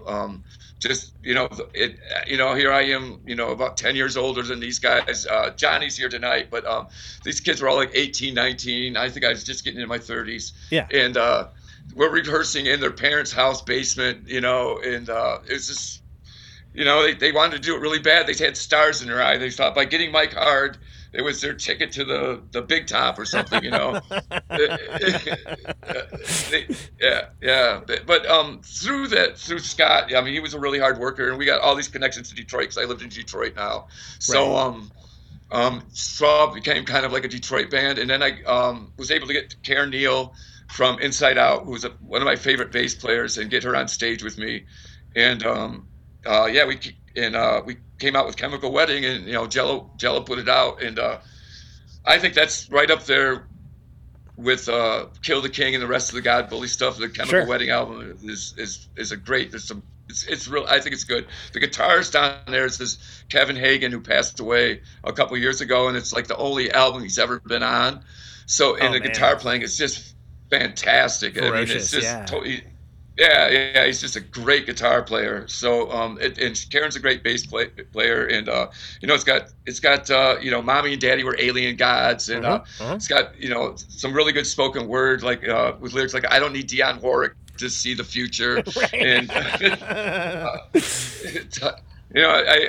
talks about like Orwell and Leary all being used by the government, and Jerry Garcia was secretly used by the CIA, and just good conspiracy stuff, again, back when conspiracy theories were fun and not but but it occurs to me like when Chemical Wedding that that last God Bullies record and Thrall kind of like, it seems like there's some kind of crossover, there's some cross-pollination with a lot of those, like sound-wise.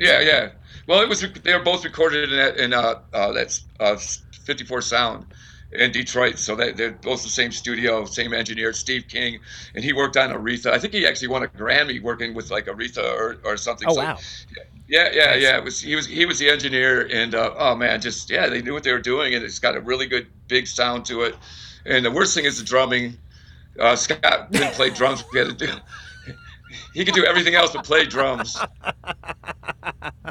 And we had to do a lot of like rhythm hittings, I don't know what they were doing. The engineer was doing it, but the bass playing and the guitar playing on it are fantastic. Just really rocks. It's a great album. Well, and Thrall almost seemed like it was doing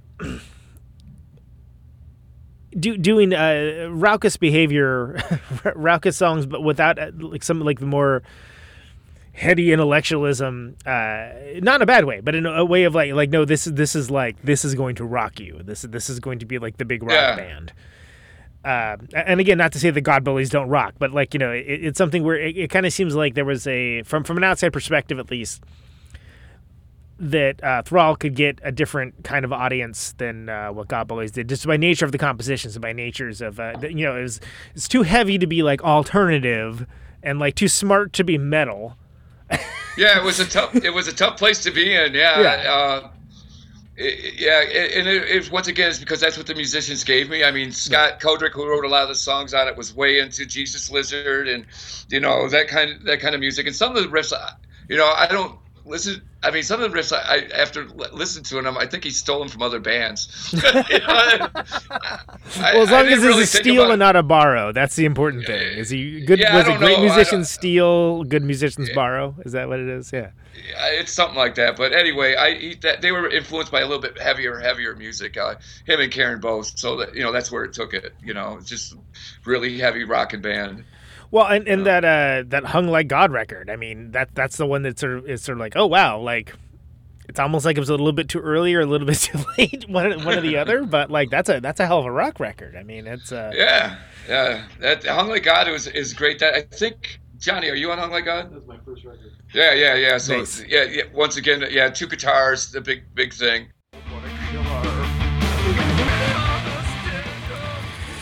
All right, that was a little Hollow We Follow. Thrall was Warren to Fever. That was Warren to Fever from His Name Is Alive produced that. He recorded that. Nice. So once again, but Night Fell is one of my favorite songs on there. But Where are my people? Oh yeah, where are my people? Where are my people? Yeah, and that's and that's something again where I feel like there was that 2001 that one came out. That was God, that's 20 years ago. Yeah. Jesus Christ. Yeah.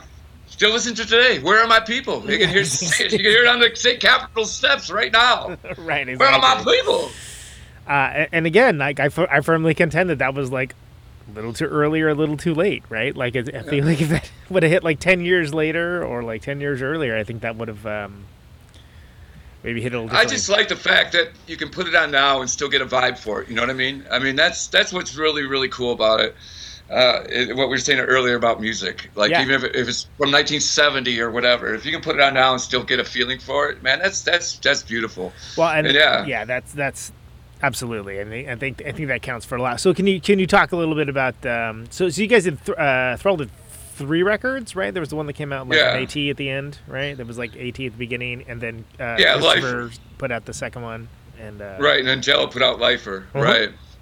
Yeah, and Lifer is now that's a lot of conspiracy stuff on that, which is kind of cool, which I really like. It talks about everything from kids being stolen and turned into Sasquatches, and it goes through the whole Dan Brown, the whole Catholic thing and the Templars and things like that. The Opus Dei and all that. Yeah, absolutely. About follow the path of initiation down the road of destruction, passed through generations and time, kept alive in your monkey. So that was all that Dan Brown stuff was going on, but there's a book came out way before that called the Blood in the Chalice, or the Chalice and the Blade, and pretty much talking about that whole bloodline of Christ, which is still fascinating to me. Matter of fact, I hate to talk conspiracy, but the Templars just amaze me. The history of them and their secret religion and all that stuff. So, and at the time I think that's a little early, but So that was kind of on my mind a lot about this whole did Jesus live? I mean, did he live? And then I started thinking to myself, like, God, maybe Jesus lived for us. Maybe he didn't die for us. Maybe it's wrong. Maybe Jesus lived for us. And what a great thing that would be if Jesus lived for us instead of died for us. Like, yeah, he actually lived for us, man. He didn't die for us. I mean, so anyway, so kind of songwriting came out of that kind of whole mystical thing with Hung Like God. And of course, the title is what better metal band title is that for? It's pretty rock solid, yeah.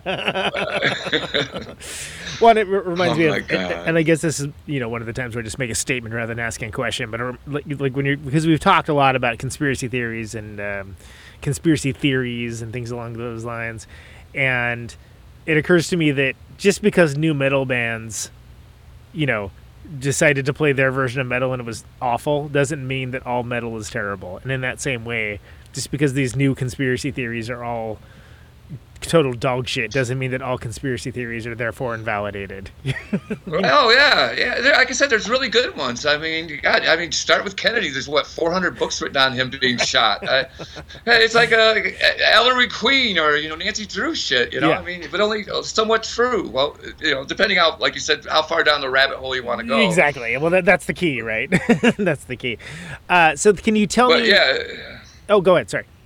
Mike, go ahead. No, I was just trying to say, like I said, this whole reptilian things and cannibals and it's been around for a long time, but no one's really tied it into one total conspiracy with the Bilderbergers and the Templars and the Freemasons and all that stuff. It's great, how they are just able to make every conspiracy all into one. Right, it's all just one big bouillabaisse. Exactly. And they believed it. Well, it's very valuable to get people believing in a frame-based world if you can exploit it. Right, and that's what. Oh yeah, these guys must feel so bad having their believing in a lie and just a hustler. I don't know if you. I read a lot, especially with this whole COVID thing. I read a lot, and man, Donald Trump is the biggest money launderer in the world. He's all about the laundering of the money, and he doesn't care if it's drug money, Russian money. He don't care whose money it is, but it's laundered through his apartments and how they absolutely buy and sell. Yeah, so these people that did this terrible thing don't realize he could give a fuck about you. Well, so that's his greatest attribute is what a con man. Yeah, he's like he's a combination snake oil salesman and a confidence man. Right. Yeah. And being able to combine those two and walk into a suit that was not in fact tailored for him but fit him perfectly.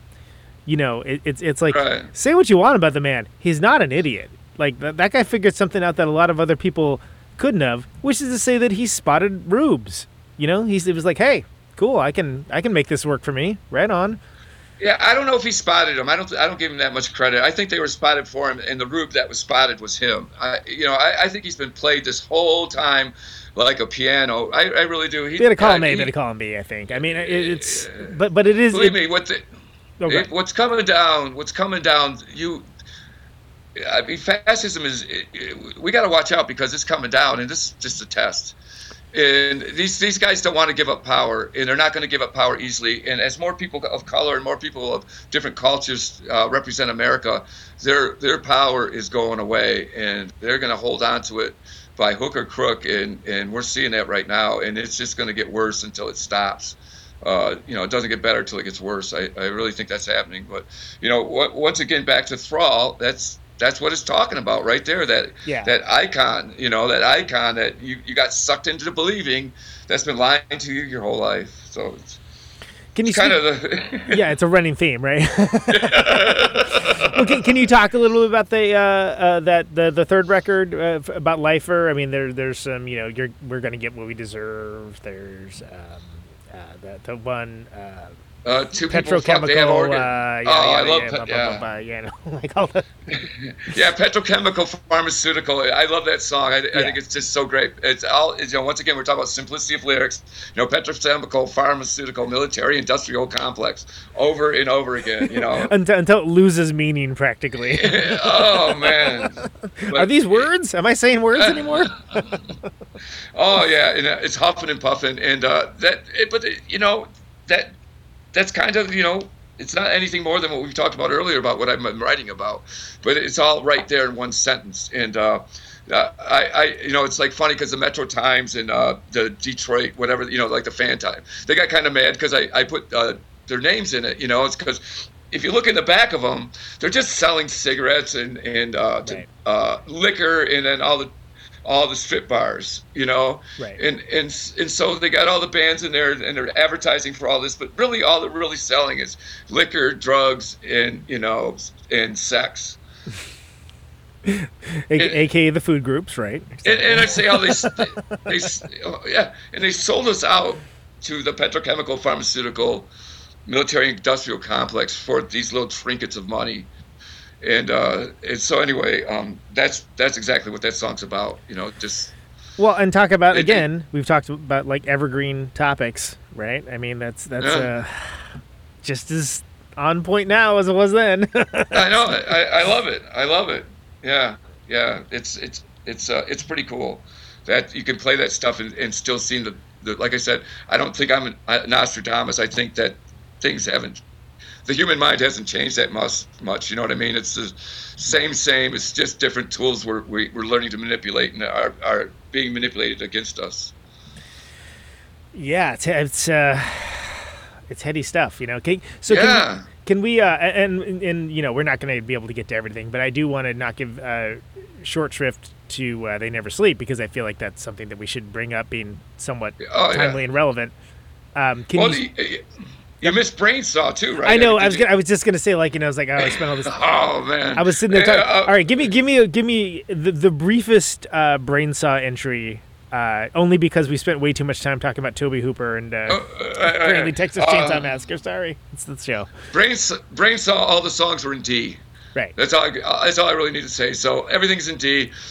We only put about 5 songs out, but one's called "I Hate Myself." Yeah. Which is I love it. And, the other one is the Vagrant, which is like "My Mother Named Me Michael" after the Avenging Angel. In every drunken dive, in every filthy piss hole, I'm the oh god, I can't even think of it. I'm going to bring my church to the people. Right. So that's the Mike Hard story. My mom named me Mike, so that song's just about being Mike Hard, and I hate myself is something we all go through sooner or later in life, and then you hate yourself because you hate everybody, basically.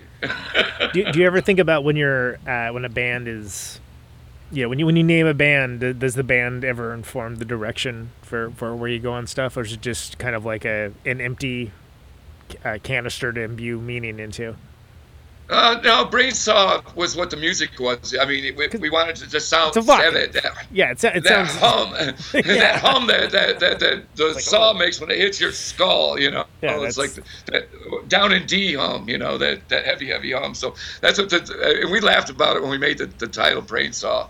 Yeah. But we wanted it to sound like the music, like every song's in D, super heavy and grinding, and and then that was with Karen again. Johnny, and it was basically kind of a Thrall, but in D, with a really good. Right. Kept the raucousness, but added a heavier sort of element by nature of the with the tuning. Yeah. We had a great drummer too, and so that was a good band, and then we got back together with David, I, and Adam from God Bullies, and did They Never Sleep with Karen from Thrall and Brainsaw. So it's really a good. I don't know if you can get it online, but I have a bunch of them here. I'll send you one if I can get your address. I'd love to. I heard, somebody played me something. I can't even remember, and I dug it. But it occurred to me that it was I was like, I felt like it should be easier to find.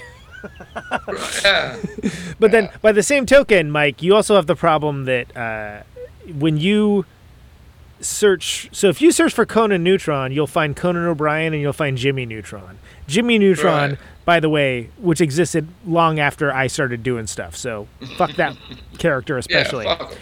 But with being Mike Hard, fucking, you have to almost eliminate Lemonade from the search. Isn't it terrible? Yeah. I mean, what was that? Did you ever expect I was Mike Hard before Mike Hard's Lemonade. Yeah. But my real name is Mike Hardback. Right. So Mike Hard just was shortened for that, Well, that's a great rock and roll name too, Why not? Yeah. But I was always called Hard in high school and stuff. Hard, instead of Hardback, it was called Hard. So it's just so Mike Hard, right? So. So and I guess that was just more. So like, I'm sorry. Yeah, I hate it too. My kids hate it. Everybody hates it. It's like even just having like a unique name. It's like, oh no, as long if there's an alcoholic malt beverage that's based upon a something that doesn't stand for, forget it. Hey, can I sue them? Yeah, you should. I was here first. Yeah. At least get some free product out of it, right? Right. Well, but so okay, and Karen is not on all the They Never Sleep stuff. Like it's No, she's all there. Yeah, it's all her. So it's. So where can people, and because I feel like that's the band that's hardest to find of all the different bands. Like Right. I'm old enough to remember MySpace. I'm old enough to remember there was a MySpace page. Right. Yeah. But I'm hard pressed to think if I've seen like a Bandcamp or anything along those lines. Is there places that people can find that? I think David might have it for sale on Amazon. Is it on Amazon? Okay, all right. Yeah, I think so. I have about. That's what made me so mad. I was talking to David the other day. It's like, guys, I just hate this shit because, I think They Never Sleep was one of the best records they've ever made. It got nowhere, and no one heard it. No one here wrote, nothing. Yeah. So it just got really, really frustrating. So part of it's our fault. Or just, we self-produced it, self-did it. So, no distribution. That's the way it is, We were selling it at our live shows. Right. It's harder to, like, it. By the same token, it's easier to find everything, but it's harder to get new things out in the world and have it find its audience now. And that's not anything to be, like, bummed out about. It's just, like, it's something to overcome, I think. And that's, right. Yeah, I would love to see, like, Jello or Hayes, say, yeah, I want to put that out, because there's only a couple hundred copies out.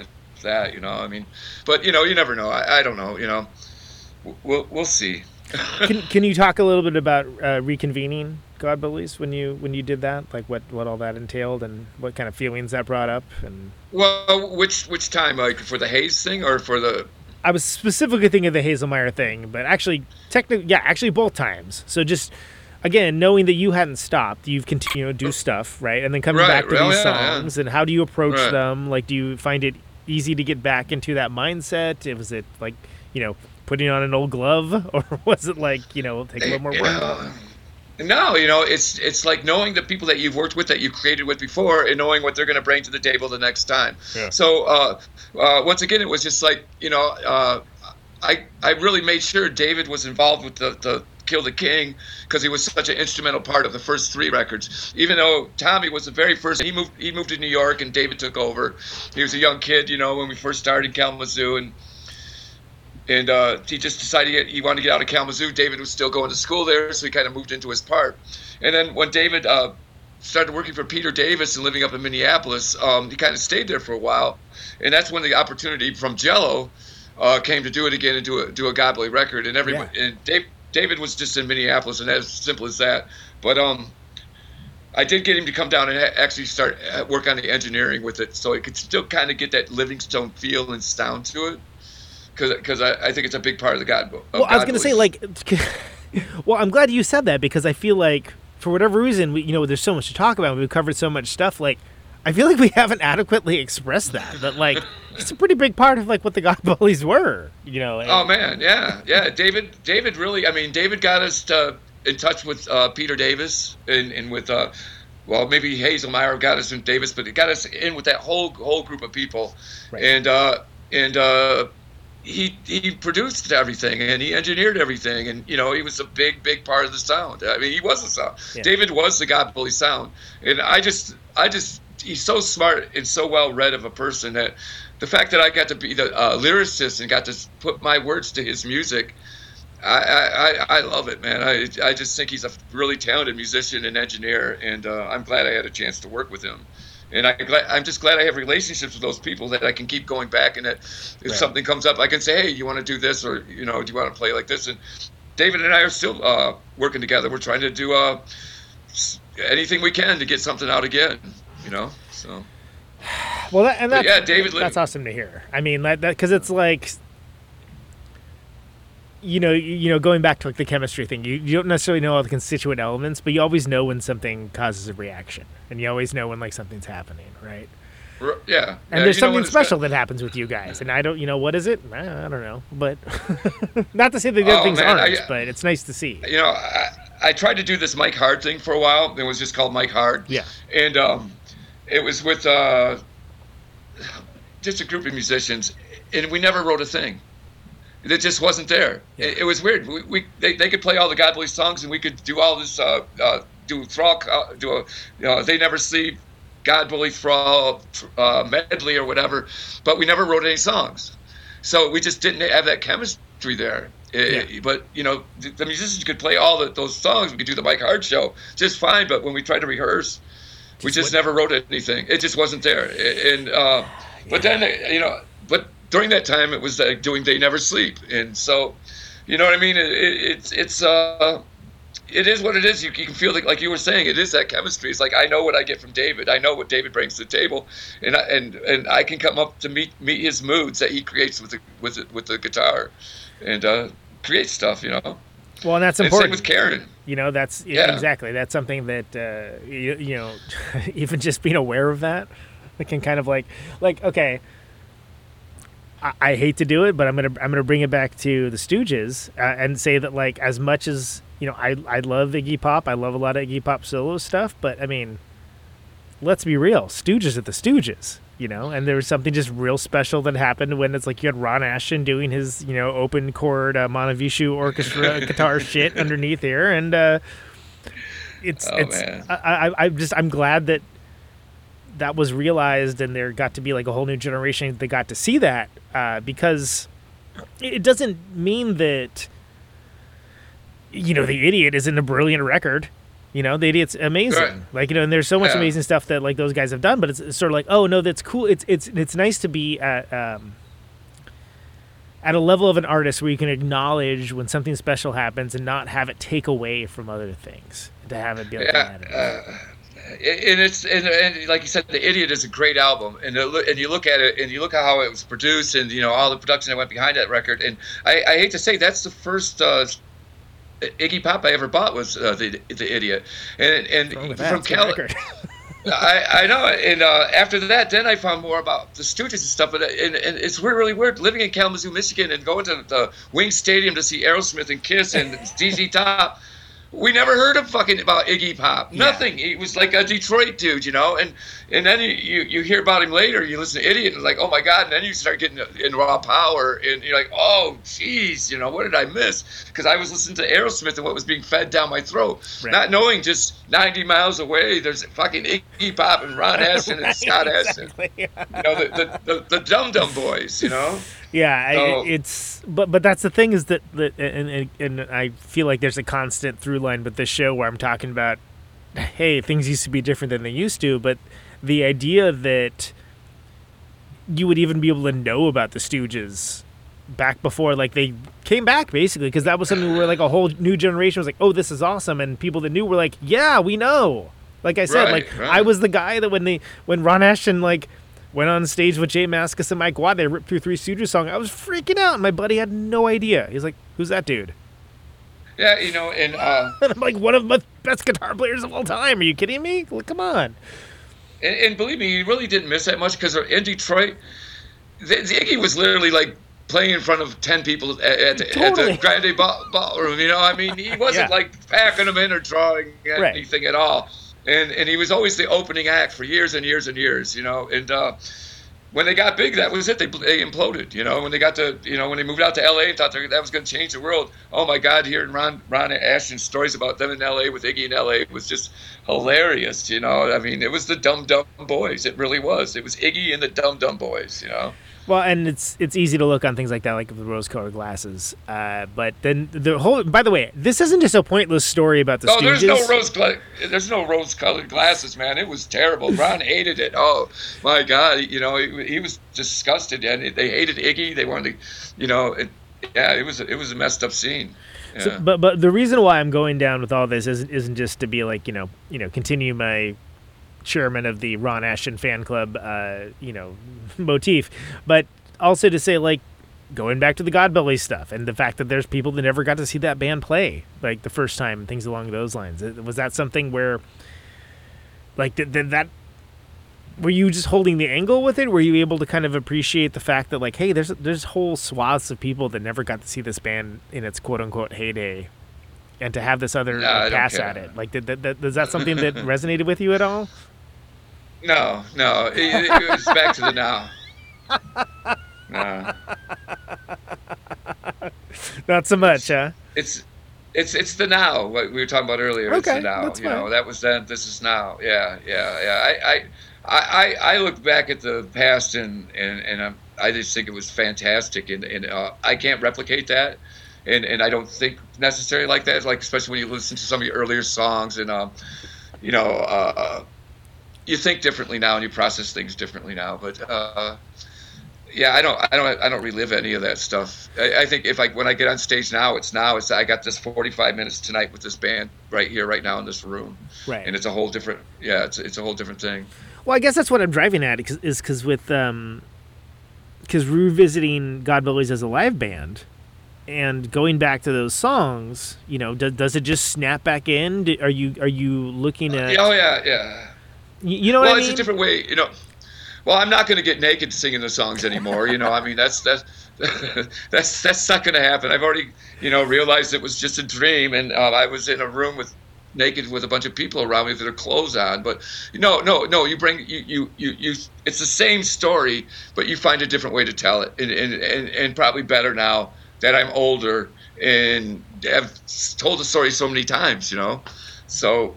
You find different ways to show it, to tell that same story. But, I love using props. The American flag is the American flag. Right. It's crosses are crosses.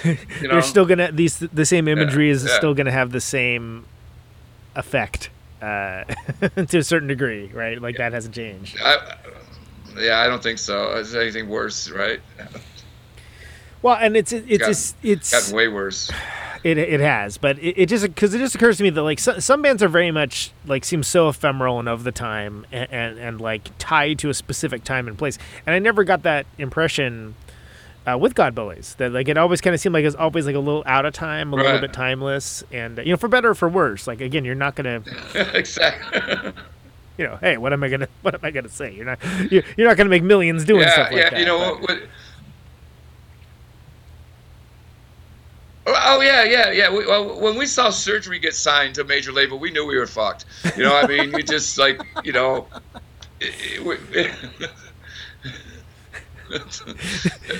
yeah, that says a lot. I mean, I don't think we weren't. Our ideas weren't mainstream. It does. But our thinking wasn't mainstream. It never was, and that's not why we were doing it. If anything, with David, it was there was that kind of to offend people a little bit, push in there on their side, and I don't think I could ever be as offensive if David would want me to be, because he thinks there's no limits to giving back a little bit of what you've been taking for all these years. Beautiful. So second to last thing is that Mike Greenlist from Tar said that he ran into you at Disney World a few years back on Tom Sawyer Island. Yeah.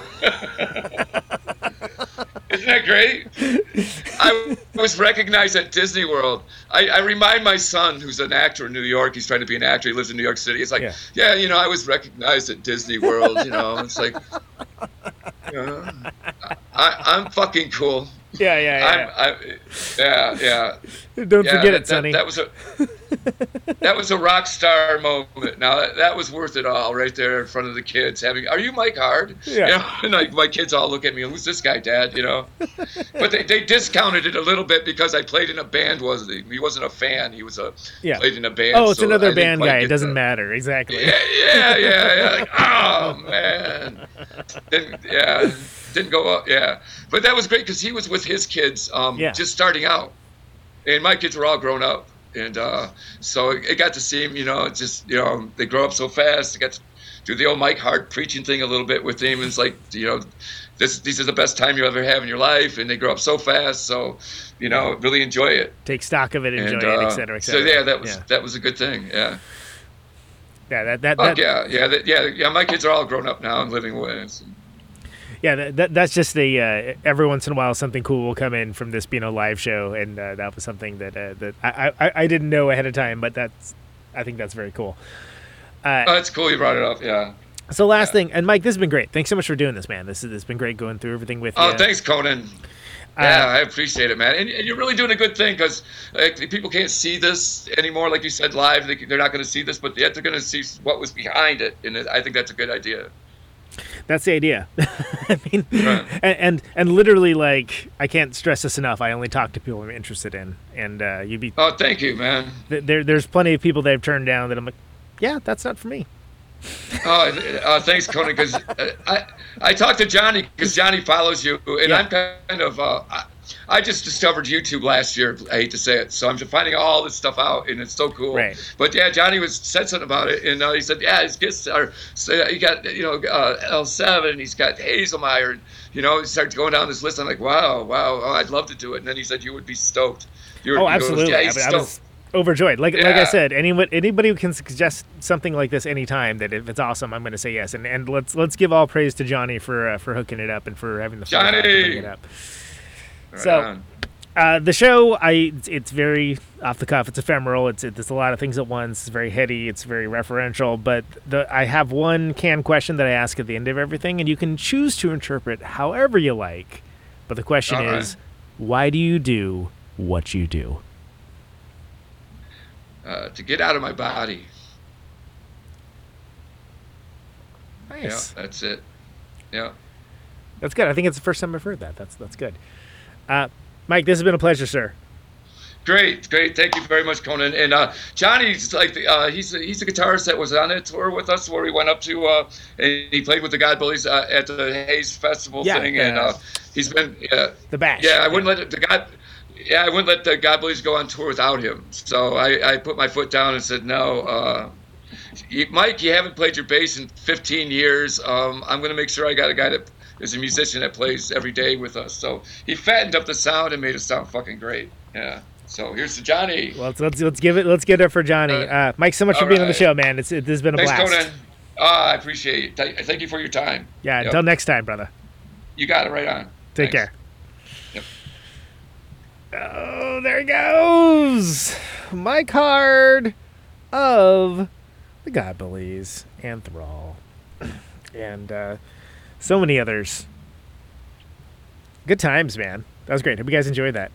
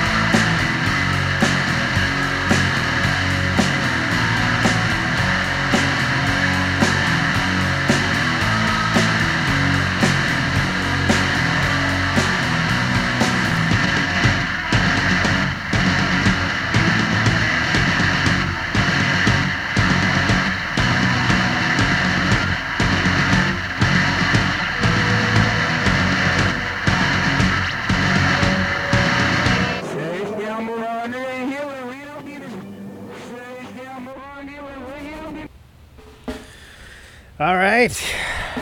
Sweet. So that was God Bullies.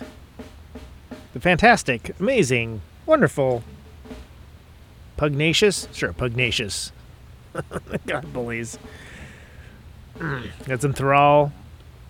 That was Mike Hard. Hey. Pride of Kalamazoo, man. Thanks, Johnny.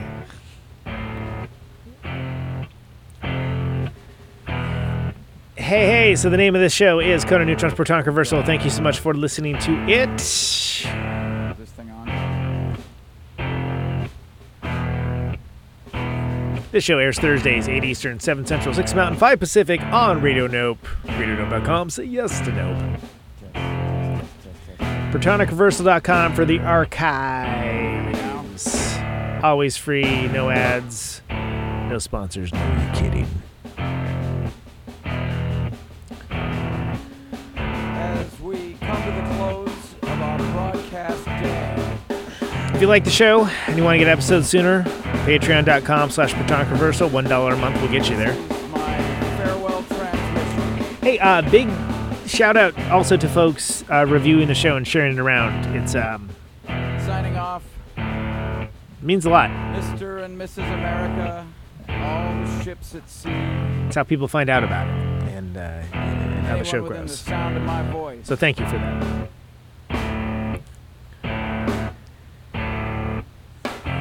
Some other cool stuff coming up. I've got Stay tuned. 50,000 watts of power. Thanks for all the nice comments and the not so nice ones. I want to ionize the air. No thanks to those ones, especially on YouTube. Let's hear your show. But This thank you. microphone turns sound into electricity. And, stay safe out there. It's a wild world. Can you hear me now? And take Out it on easy. Route 128, you're dark and lonely. Take it easy. Got my radio on. Can you hear me now? Can you hear me now?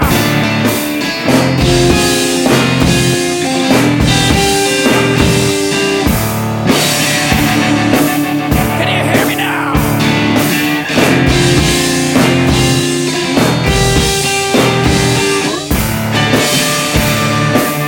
Can you hear me now? The end of radio.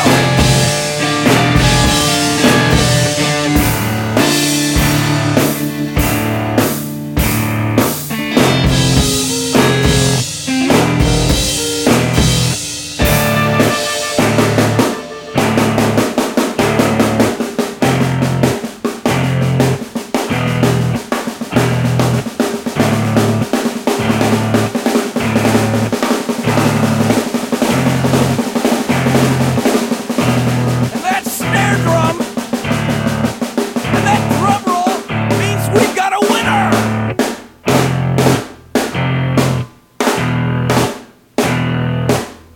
If you're the fifth caller, or any caller at all,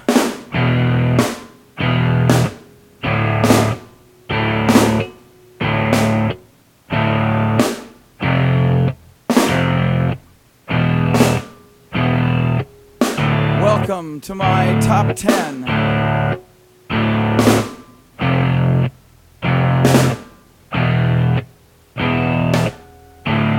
I'd like to thank our sponsor. But we haven't got a sponsor. Not if you were the last man on earth.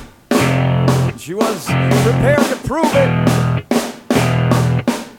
This one goes out to a special girl.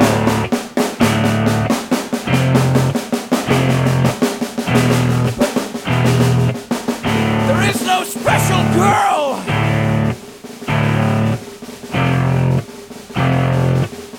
It's the end of radio. The last announcer plays the last record. The last what? Leaves the transmitter. Circles the globe in search of a listener. you hear me now?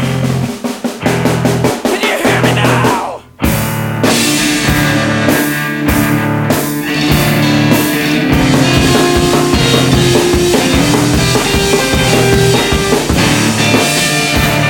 Can you hear me now?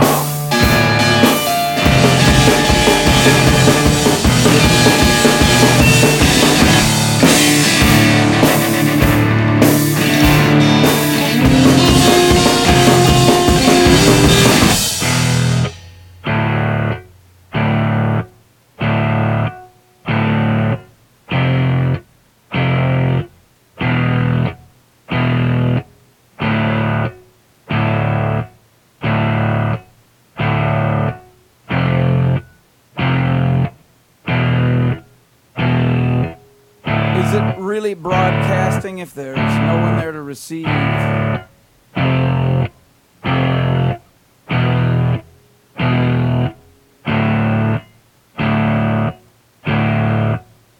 the end of radio. As we come to the close of our broadcast day,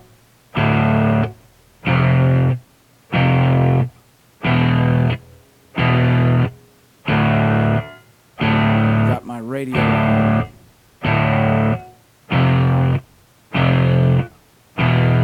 Can you hear me now?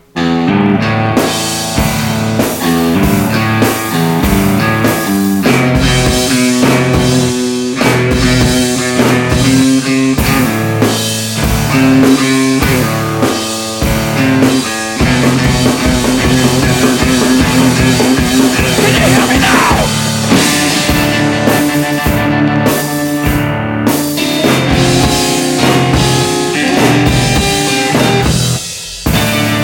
Can you hear me now?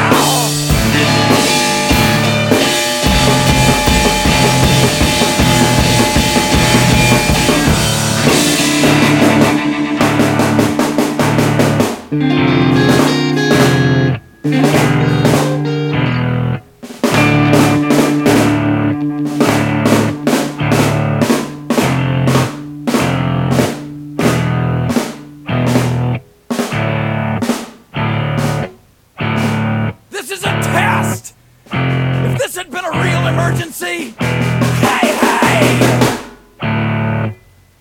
This is a real goddamn emergency!